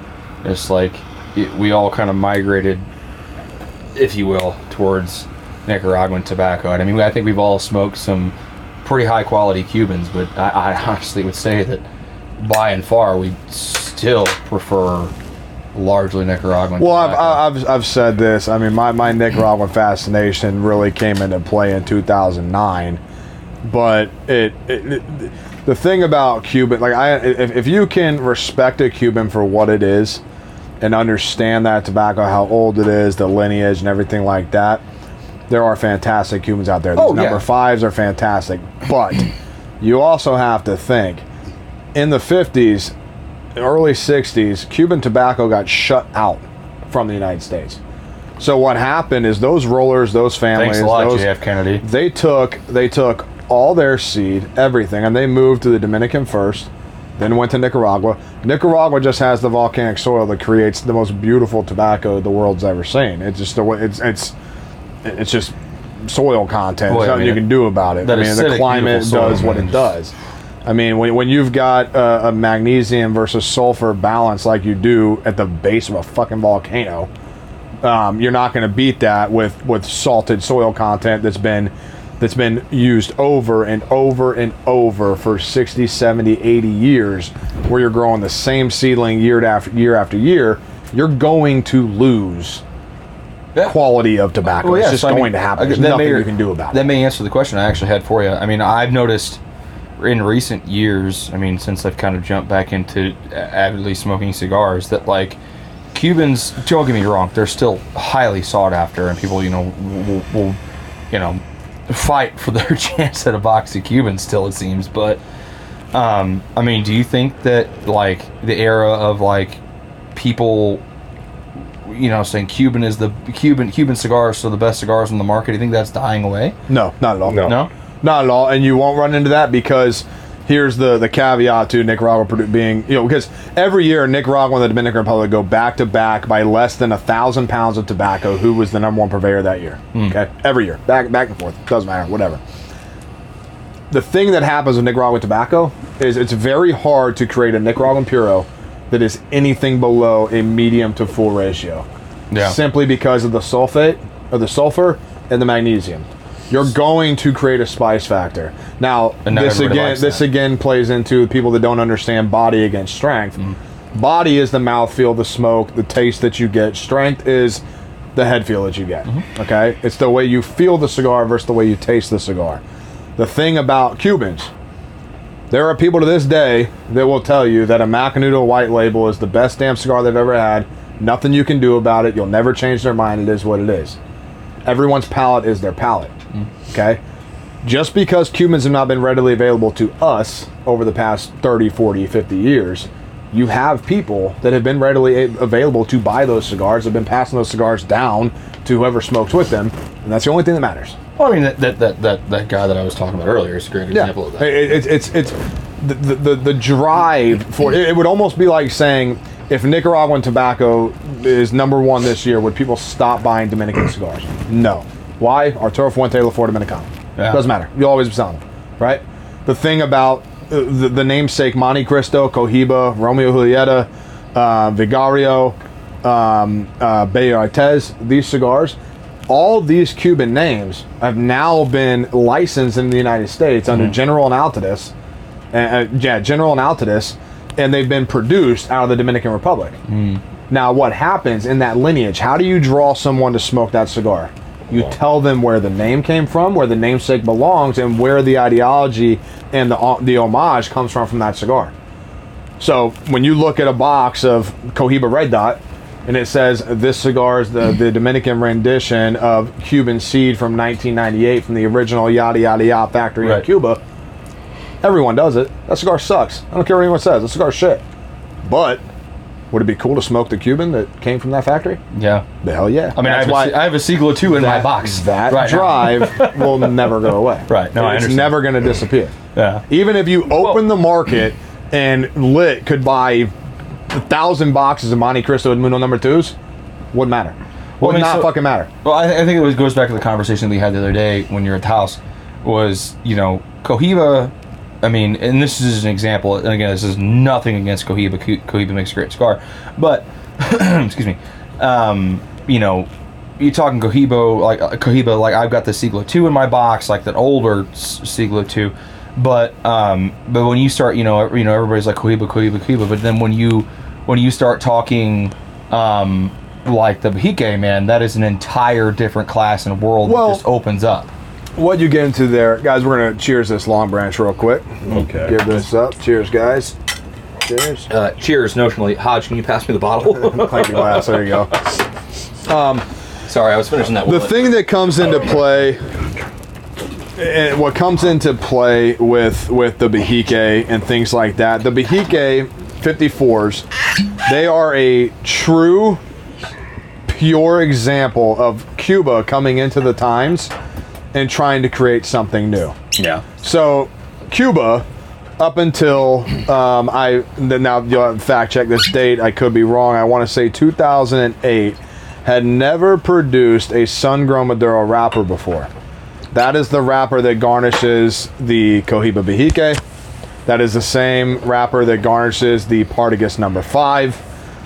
It's a Cuban Maduro sun-grown to create a more potent flavor. You're trying. What's happening is, the thing about Cubans, when you enjoy a Cuban, you're taking the very light body, but you're enjoying the robust, creamy smoke of the cigar. That's what it is. It's very, you're trying to pull back the age, the understanding, what the tobacco was, and enjoying it in its different sizes. I would say even what they did is they tried to add a more Ligero version of Cuban tobacco to a cigar to create a thicker body and a higher strength profile for people that have been smoking Nicaraguan, Dominican, Honduran for 20 years.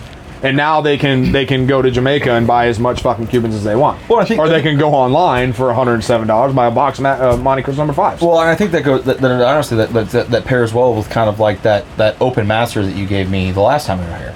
That one is an absolute spice bomb. I mean, it has loads of spicy notes to that stick. I mean, which I will say rivals some of the spice notes you get from a Nicaraguan stick, and I mean, you know, some of the other ones. I mean, give me a crossways look over here, but I mean, to me, that one was really. I mean, it had a lot. I mean, it didn't have the same flavor profile, but that Open Master had a lot of spice to it. Well, here's one thing I'd like to add to this. What?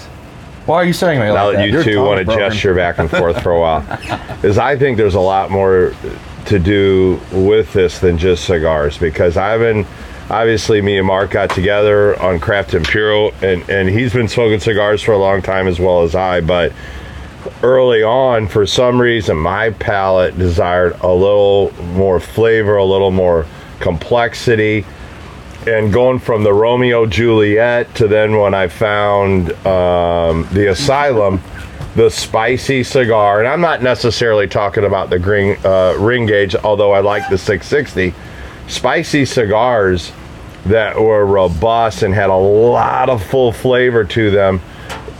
6-7 years ago, there may have only been maybe 5 that you could talk to, and there may be more, but I'm saying in general, there were 5 that were really doing well, which I liked.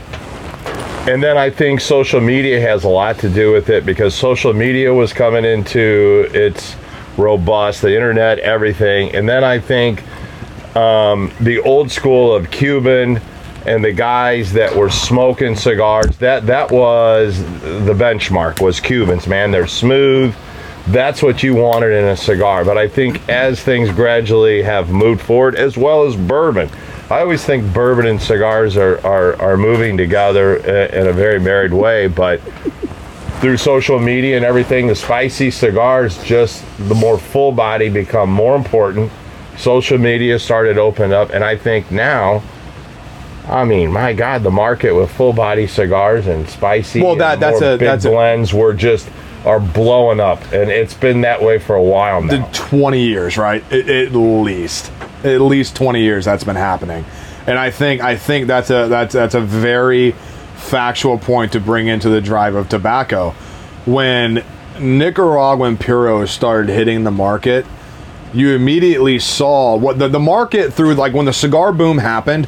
They call the cigar boom 91 to 98, when cigars suddenly became popular again. Everybody was smoking cigars, actors were smoking. Bourbon. Same thing with bourbon. It kind Bourbon of happened started at the becoming same time. popular again. Social media. Everyone started got all becoming popular. vodka and gin. You got hooked up on bourbon and things like that. Everybody's talking about it. Hey, Yeah. man, I had this like fucking Spice Bomb cigar, man. And then what you had happen is you had these companies start releasing things that were, and here's the thing: if you're so used to smoking Monte Cristo number 2s, right?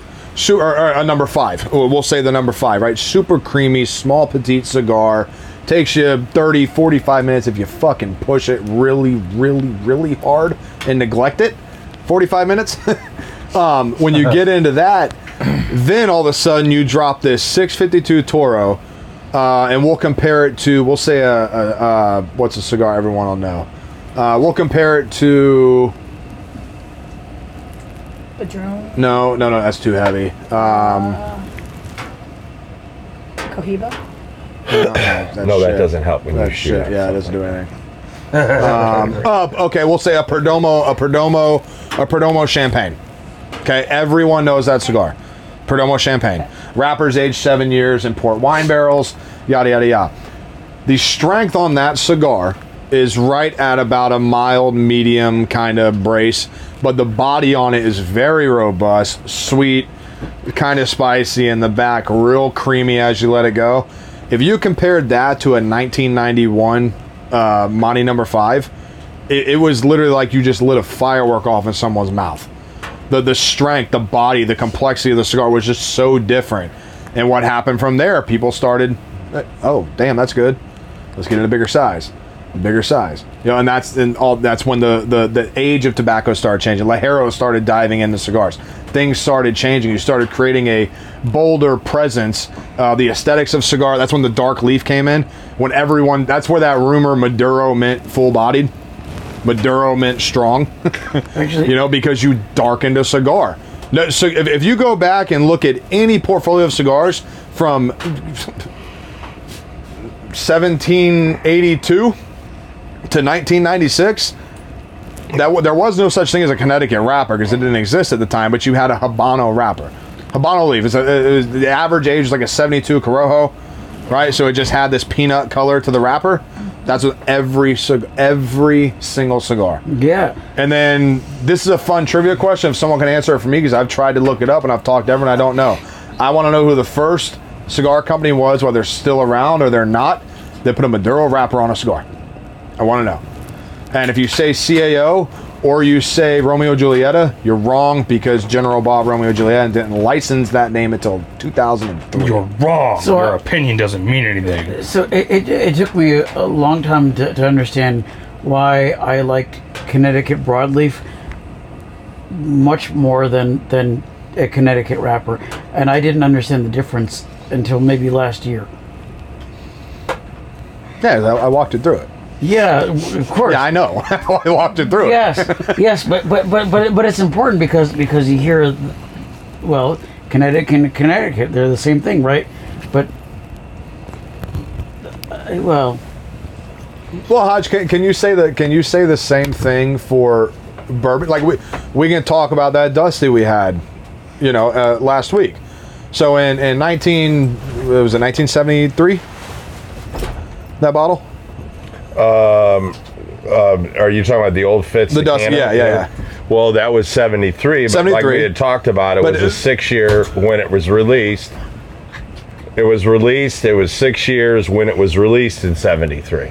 Right, but what I'm asking is, they weren't doing 100+ proof bourbons in the 70s. No. Those things didn't exist, right? Because they were trying to come out of the vodka fatigue, where clear whiskey or vodka was taking over storm. And, you know, so I don't think you were creating things like that. So I guess you could say this much again, how spirits, wine, even some beer comes into play the same way tobacco does, the way it resonates and grows. That's what I love about it, man. It mirrors the bourbon industry so much. It's crazy. Well, so what's everybody think about this cigar? Exactly. That's exactly what I wanted to know. Because this, for me, and I'd like to talk about it a couple times because I'm probably 1.5 inches, 2 inches in, and it is really, really something a little different and more unique than what I've smoked. So what are, I'm not gonna, I don't want to say yet because I want to smoke it a little bit more, but I definitely right off the bat I like it, and I think it's super interesting. And but what I mean, Soy Fear, you've had this. I Yes. mean, what is drawing you to this that you say this is your frickin' go-to? This Yes. is your #1 cigar now. This became this after I tried it, man. I was really hoping that it wasn't just a case of appreciating the packaging, because the packaging isn't everything. It's not nothing. It's not nothing. The packaging is to some degree how something is noticed, and I'll tell you that on the accounts, the local accounts that carry Foundation cigars, this is my frustration because I said I'm short. I'm 5'6". They're not at my eye level. What? I usually have to look up to see anything from this brand, and Because they have it on the top shelf? yes, it's on the top shelf, and I can't see that. Hashtag small person problem. So He's got the Put a light where it handicap matters. ramp up there to get you to the top level. Oh, he's got good hair. so Got good hair. yeah. Yeah, my luscious locks. Okay, get back to your point. Hang Okay. on, come on. So Wrong rabbit hole. I loved this one. I really this had the kind of complexity that I like. It was spicy and full bodied, and you know, my initial thought was that it had kind of a grassy quality, like when you kind of like fresh cut grass, except something that had, I don't know, not. It didn't have that green quality though. It's A refreshing quality. It has a very refreshing quality. I mean, it's got like a very clean kind of taste. I mean, there's almost like an earthy, kind of creamy texture to this. I wouldn't say texture, but to taste to this one. So I think that's where you're trying. yeah, it's not super sweet, actually, and that's the sweetness is something I liked about the 2020 Calaveras. I actually really like that. Licorice. Yeah. Licorice sweet, yeah. Yeah, and You know what I bet this would pair very well with is that straight Missouri bourbon from Still 630 I talked about. Because what was the first thing I said about that? Had that licorice kind of taste to it. I think that would go well. I want to say this is a full strength cigar. So far, I'm almost an inch into it. It's your measurement. That's your inch. No, this is my inch. Oh, God, I'd hate to see what your fucking 6 inches is like. It's 6 inches long, guys. Oh yeah. no, I gotta say, I did. Lock it up, dude. Calm down. I'm just Warm your telling hands. you, Mark. Hodge, I want to just shut up. Okay. This is a full cigar. Right. It is. It's full But what's really, I don't want to talk about what it tastes like yet. We'll come back to that as we get to the end of it. The body on it, it's light. It's got a very airy smoke. Yeah. There's this thing. we're all smoking, and this is the least amount of smoke that's been in this tent during this podcast so far, and we're all smoking the same cigar. And we have an extra one. There's 6 people smoking these cigars, I also- and it's not anywhere near. Right, Mark. That's an interesting observation. I actually. Well, yeah, go ahead. What I was going to say about the cigar is, and I could be totally wrong, off base, but first of all, I just want to say I'm really excited about this cigar because it's got a different taste profile that I've tasted before. The burn is fucking amazing. The draw is amazing. And I don't know that I've ever seen an ash that mimics the backside as much as the front side. I mean, it's got a short torpedo build to it, but I've never seen an ash that follows the back as well as the front.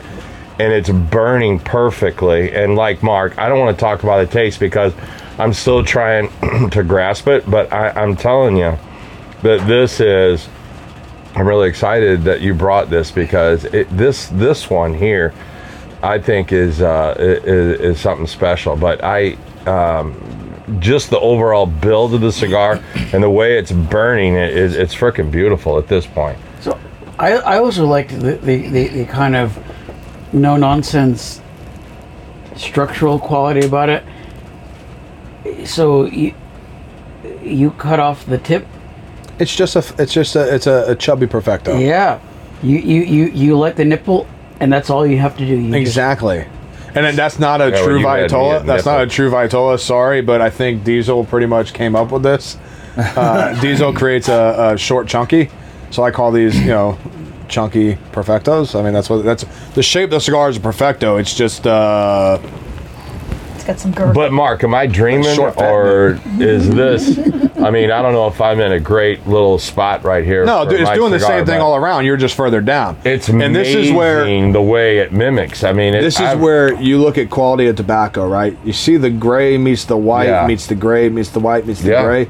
Remember that sulfur and magnesium I talked about? Yeah. That is pure spread between the filler and the binder. The binder is probably Seiko, second level leaf on the plant. It's got more of the vibrant soil, so you're going to get more of the magnesium. The filler is the Viso, which is the lower level of the plant. Which, I had that backwards. Sorry, Viso second, Seiko is lower. That's the darkness here. That's where all that sulfur is coming in. That's where the spice comes through. And then whatever body you're tasting is the combination of this wrapper, which, being this is 5 years, that's a 5-year-old wrapper. That's where that name comes from. You're aging the wrapper, you're not aging the binder or the filler. That's what so it's a 5-year-old Nicaraguan Habano wrapper, 98 Criollo. Look it up. I'm gonna bet you that box. Look it up. All right. All right. I was raising my hand in the corner because I don't want to interrupt anybody. But so I mean, I think one big thing to bring to the table here with this cigar is let's talk about the strength. I mean, I'm over here. Me personally, how are you? I mean, it's a full strength cigar. Yeah, I mean, it is definitely. I mean, I will say you can definitely feel it. It's one of those things. And for people who smoke a lot of cigars, what I've smoked today, this is the fullest thing I've smoked today. Yeah. I want to get further into it, just for the taste, but strength-wise, this is a strong cigar. It is. I'm curious where it's going to peak, though. That's what I'm waiting. I'm with you because I'm waiting till the absolute fat of this. It's like a steak. I'm just waiting to get close to the bone here, but this is smoking great. But I got to say, it is. I agree with Mark. It's a full-bodied cigar, but yet it's not overloading me with like a bursto of flavor, but yet the flavors are really unique and enjoyable up to this point. Yeah. Are you when you ask about the strength, are you talking the mouthfeel of the body, or were you actually talking the feel? I'm actually talking the feel. Yeah. The actual strength. Because the mouthfeel on it, it's light. It's like very light. Airy. Like I'm going to use this word, and I don't do this, and I hate it. It's Cuban-esque. It's airy. It's flowy. It's bountiful.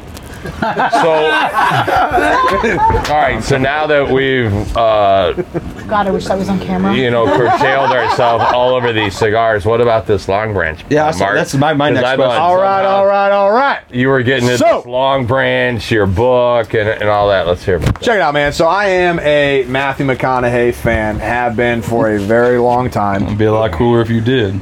Exactly. So you like Rain of Fire? Haters. What? So you like Rain of Fire? Yes.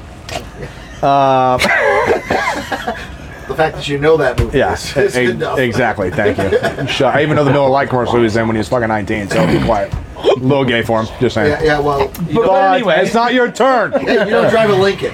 That's all I'm saying. That's right. Wait, be cooler if you did.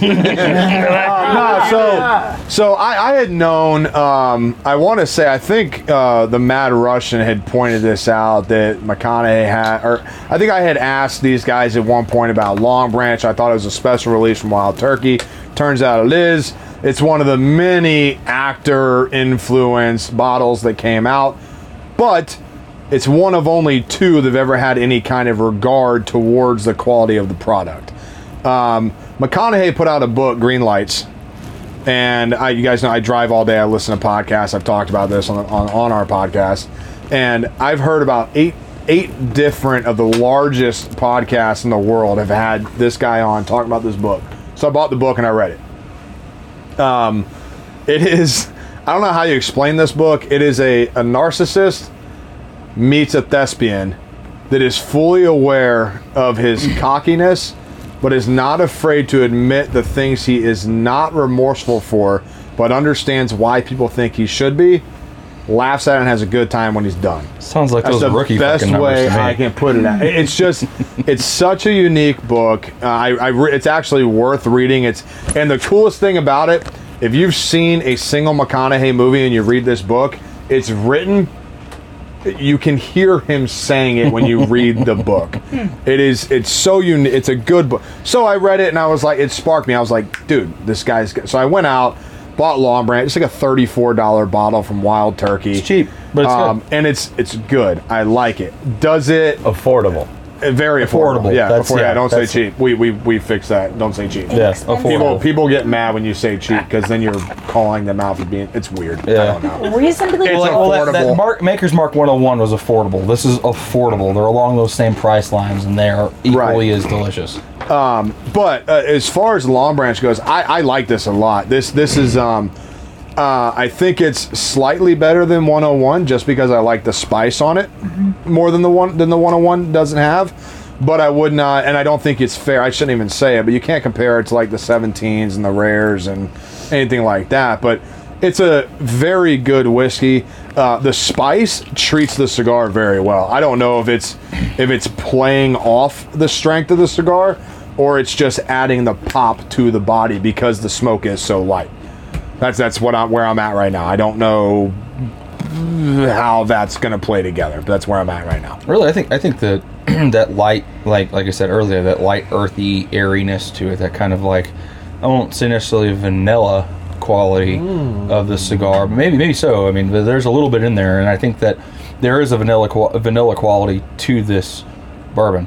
Yeah, and that's the oak. I think that's the oak. Well, yeah, of course. Yeah, Because I isn't think- that his big thing is it's a charred, I mean... Well, so the way this is done, this is, I don't know the age on that Wild Turkey, they don't have many specifics on it. but it is straight Wild Turkey, aged in Texas charcoal barrels. Yeah, that's what's a Texas Mesquite charcoal barrels, refined. So okay, well there you go, Mesquite. Not get out of your X-Men days, Chief. Sorry. Mesquite is where that vanilla comes from.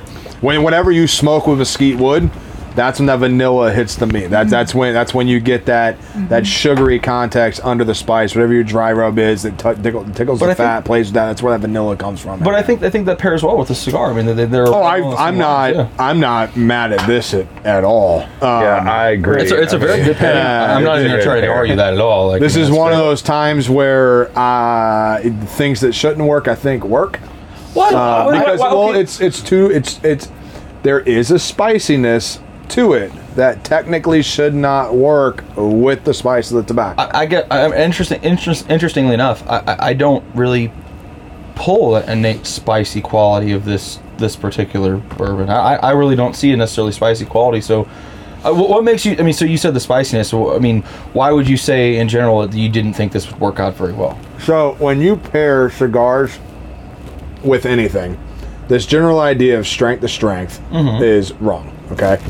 The reason why is a liquid is always going to coat your palate before any type of smoke, gas, anything like that. Right. Okay.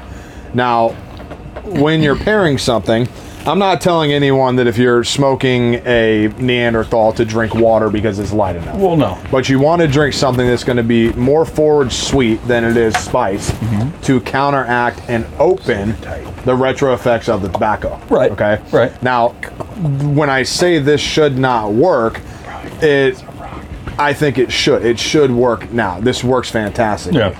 But because there is that vanilla oakiness, I'm going to use that vanilla because I think that's the perfect think that's a great term point. Yeah, for it. yeah. But that spiciness that is on the whiskey, the proof on it, Right.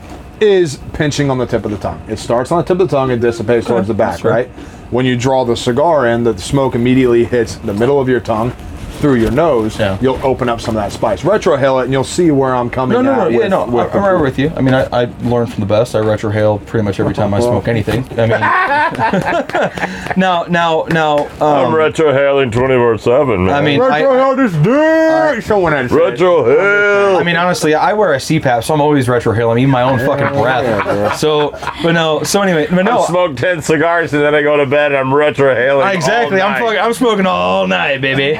Anyway, but no, I think with this one, like one-off question here that might actually maybe add to this conversation. Since we started with the Old Forester 1920, which is a 115 proof, that is a straight-up cowboy bourbon. I mean, it is powerful as they come. Yeah, I know. Do you think? Well, no, I'm not talking about what you think in the 1920. I'm talking. Do you think that changed our comparison of like spiciness of bourbon compared to the flavor, the body of cigars? And you know why I can say no? Why? I've been drinking water. Well, I mean, as have I. So No, that's what I'm saying. Everyone's been drinking water. People have been eating food. Yeah. There's different things going into place. But Right. there's something to say about Old Forester 1920 at 115 against the Wilderness Trail Rye Crisp Barrel at 116. Okay? We have had in the past, we'll probably say 8 years, the biggest proofing argument that you can have when it comes to whiskey. The biggest proponent you can use in that argument is Booker's from Jim Beam. fact. The Big average fact. proof of those bottles 126 of the released, Q3. the average proofing is 126.1 on every single release that they do. Yeah. Now, we have in a podcast taken Wild Turkey 17 year, drank it directly after drinking Shiny Barrel at 126.4, right? Entirely different. And the 17 was immensely hotter than the 126 was. Okay? So how do you think that affects? That is age in bottle, or age in barrel, sorry. Right. Okay, so every whiskey, I think the average proof into a barrel is 150, 120, 150 when it goes in the barrel. Right. It could be more just to get it down to where Right. they're hoping. And then it they finally usually comes cut it down with water to bring the proof down. Yeah. I know how it works. Now, but what you can do, the longer whiskey sits in a barrel, Right. proofing can dissipate in naturally on its own. Which is why you notice that the average Booker's bottle is 6 years, 7 months, 14 days, and Yeah, whatever. Yes. the whole thing. They're trying these barrels at certain times for a natural deproofing to pull them out and drop them. Okay? Now, it's also where you can play that in retrospect. So you can take the 27-year Heaven Hill that came out, and I'm going to lay this challenge out again to everybody. That bottle spent 27 years in a oak barrel and tasted like licking the inside of an ashtray. It was so goddamn oaky. But the proof on that bottle was 102. Okay, so you know what? I think maybe less, 102, maybe Here's less. one for you, and I just kind of like thought of this for this particular cigar that we're smoking because I just can taste it a little bit. When we were smoking that lamb rack the other day, and you were throwing the applewood chips on there, you know what this to me just suddenly tasted like? It tasted like the smoke off of that applewood kind of. You practice my cooking? Of course, I'm shout out to your cooking first of all, and second of all, I mean to take a drag, kind of like let it sit and tell me what you think, because I personally think that it tastes. It almost has an applewood smoke kind of quality. There's those vanilla, that lightness, but that also that inherent like just really good quality of smoky taste. I mean, am I crazy, or is that just? Am I just talking hungry? about the cigar, I might just be hungry. I mean, that's just what's going on. But Right now, but too. am I Talking crazy? about the cigar, right? Yeah, the cigar, not necessarily the bourbon. I This can is- see. I would not address it towards the apple and the sweetness, but I can see the texture of the texture of the word. This the feel cigar of the kind of smoke. reminds me. Yes, and I'm with I you. would Yeah, say you see what I'm saying? yeah. Oh, yeah. the overwhelming feeling I'm getting of this cigar reminds me of the Bull that came out last year. I mean, it's got great quality. It's very creamy. Well, you hated the Bull last year. Well, because they brought the Bull out like I was thinking it was going to it's be not like the Bull from award-winning 17. Bull. Yeah. Because Yeah, it's not a Bull, it's a, Soyfier gave me the original Bull, and I had it against that, and it was like two different worlds. But this is really, again, very similar to the Bull. I think they came out. Is that 2020 17? No, not or 19? 19 release. Yeah. I think it was the 19. And I smoked it, and it 16 was like the original creamy. Bull. I don't think this is as creamy as that, but it has a lot of beautiful flavors just like that. I really like this cigar, but it's just, again, I mean, it's like we can't put every cigar in a category, but this has just got a very creaminess to it that has got some nice flavors to it, but it's smooth. It smokes, and everything about it is beautiful. I think I'm really happy with. Thank you for bringing that to the forefront this Christmas podcast. Well, so that one that really is not just my favorite of 2020. Well, can I say something about it? Yeah. To reference what he was saying about the smoke and the food and everything like that, I do draw like the sweetness on, and now I didn't smoke that Bull because I'm one of the weirdos. I told you, I hate that damn size in that cigar. Like, I don't like the way that Perfecto mushrooms up into this fucking 60 ring gauge and comes back down. But I did smoke the original 16. That was the temperance I had where I was like, LFD's got balls, dude. Like, that cigar was the Andalusian Bull with that. There's a whole story behind Andalusian Bull. We're not going to get into that. It doesn't matter. But that whole idea was incredibly unique and awesome. But I think when I say at the same time, it's a creamy smoke. Right. It's an easy smoker, but it's this is the first cigar tonight. You're feeling the cigar. I'd And rather guys, have this over the Bull any day. we have not had, this is not the after we get done with the podcast and we're sitting here drinking for 3, 4, 5 hours, Ubering home. We're not there. We've had 3 drinks tonight. 3. Third pour of the night. That's it.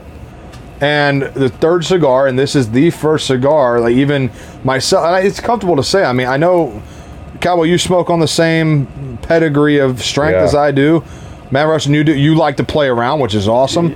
And German, you smoke the same all the way across. Kurt, you smoke whatever the hell we give you. And I love it. And it's awesome. I've been smoking literally everything I get my hands on at this point. And that's what you have to do to build your palate. But you have a defined enough palate that if I walk in here and I hand out some 2009 Unholy cocktails, you guys are like, God damn, that's good. But then it's also like, oh, well, light body, like this. I think this, you know what you can tie this to? You can tie this to the Miami 15. The Miami 15 in the body, right? The 15 is not nearly as strong as this at all, but in the body, that creamy, thick, white smoke that holds all the flavor in the smoke, but the cigar is just there. Like, you smoke the cigar and you're like, you have that moment where you get done, you're like, that was a damn good cigar. I'm good. Let's have another one. Let's step it up, maybe. Let's play around. You know? I mean, the Miami 15 is probably the strongest, lightest cigar you could give. You could give a Miami 15 to someone that's been smoking, back to that reference, Macanudo Whites their whole life, and I don't think they could give you an argument. I don't think you could because of the construction. Now, you could give this to them, and they would smoke it and not give you a single complaint about the cigar till they stood up. And that head rush sets in. You know, you've had the tobacco. It's going to do what it's going to do. You know, that horrible N-word, nicotine. It's in there. It is tobacco. You know, it's gonna do what it does. You know, but I think that's what's incredibly unique about this cigar. And this Long Branch, lights out pairing, dude. Don't even care. Fan-fucking-tastic. Matter of fact, give me that bottle. So actually, I'm really happy to be able to try that again. The first time that I tried that, we were in a it was a Missouri bourbon group, and we were on our way to Kentucky. I don't even know if they have a proof on this, do they? So we got to try. We got to try that 6 months before it hit the market, because they offered percent 80 something. They offered a small number 43 of those 86. bottles to premier accounts, and so The Long Branch? yes. the problem is this is where I felt like it wasn't a fair shot. I really kind of didn't like it then, but we were trying it out of plastic tasting cups on a bus on the way to Louisville. And so I'm willing to take all of the criticism for being a snob, for What's going on here? So we bought this tasting set.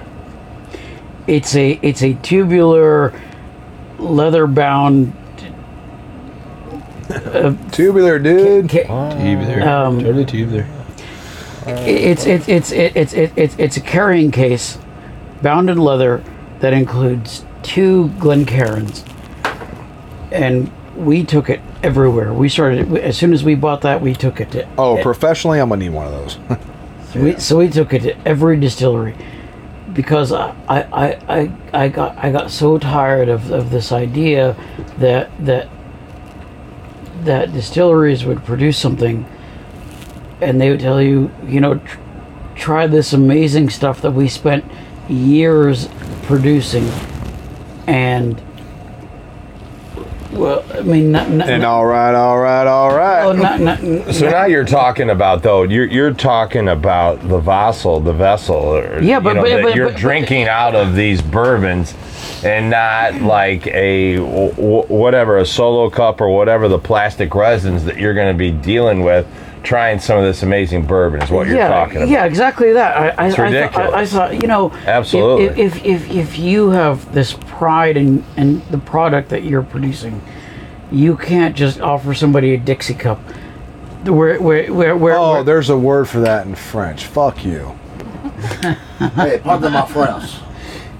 American French, bro. I didn't know. In America, it is. Foutoir. That's French. It's not fuck as you. fun. No, that's too nice. It's so It French. sounds nice. It's so French. It's too nice. Thank you. Anyway, all right, guys, check it out. Happy Yule, Merry Christmas. We're gonna get into our after hours video for the Patreon, guys. The Patreon poll is live in 6 minutes from now. It's 5:54 at 6 p.m. The Patreon poll goes live. You guys get on there, join the Patreon, vote, pick our favorite cigar of the year. Out of everyone that picks that selection, we are going to do a number randomizer. We're going to pick that winner. You're going to get that cigar and a surprise from the Humidor at Craft and Puro. We're going to send it out to you. We got stickers, cigars, swag, all that fun shit's coming in 2021. This is the Viking. I'm out. I'm the Bourbon Cowboy. Okay, so nobody else is going to say anything. No, I thought we were good. Hey, let's try it again. I'm the Viking. I'm out. I am the Bourbon Cowboy, and let's just end it up by a big old year-end giddy up. Yeah, say bye, boys. Yes, Did I hope this changed somebody's mind on something that we talked about tonight? All right, perfect. Hey, and this is a Squirmer German here. Thanks again. Squirtin' Great German. time. I'm never gonna succumb to that. The squirter is in the That's how it's corner. gonna be There we written, go. bro. So you better own it. It's gonna be written that way. So you better own it. And Ginger from the North. Thanks for listening. All right, guys. Happy Yule, Merry Christmas, Kwanzaa, whatever the fuck else is going on. I think the Jews are done. I'm kidding. Happy Hanukkah, guys. It's 2020. That was rude but fun at the same time. Have a good time. We Cowboy, love our you got Jewish anything listeners. else? Foutoir.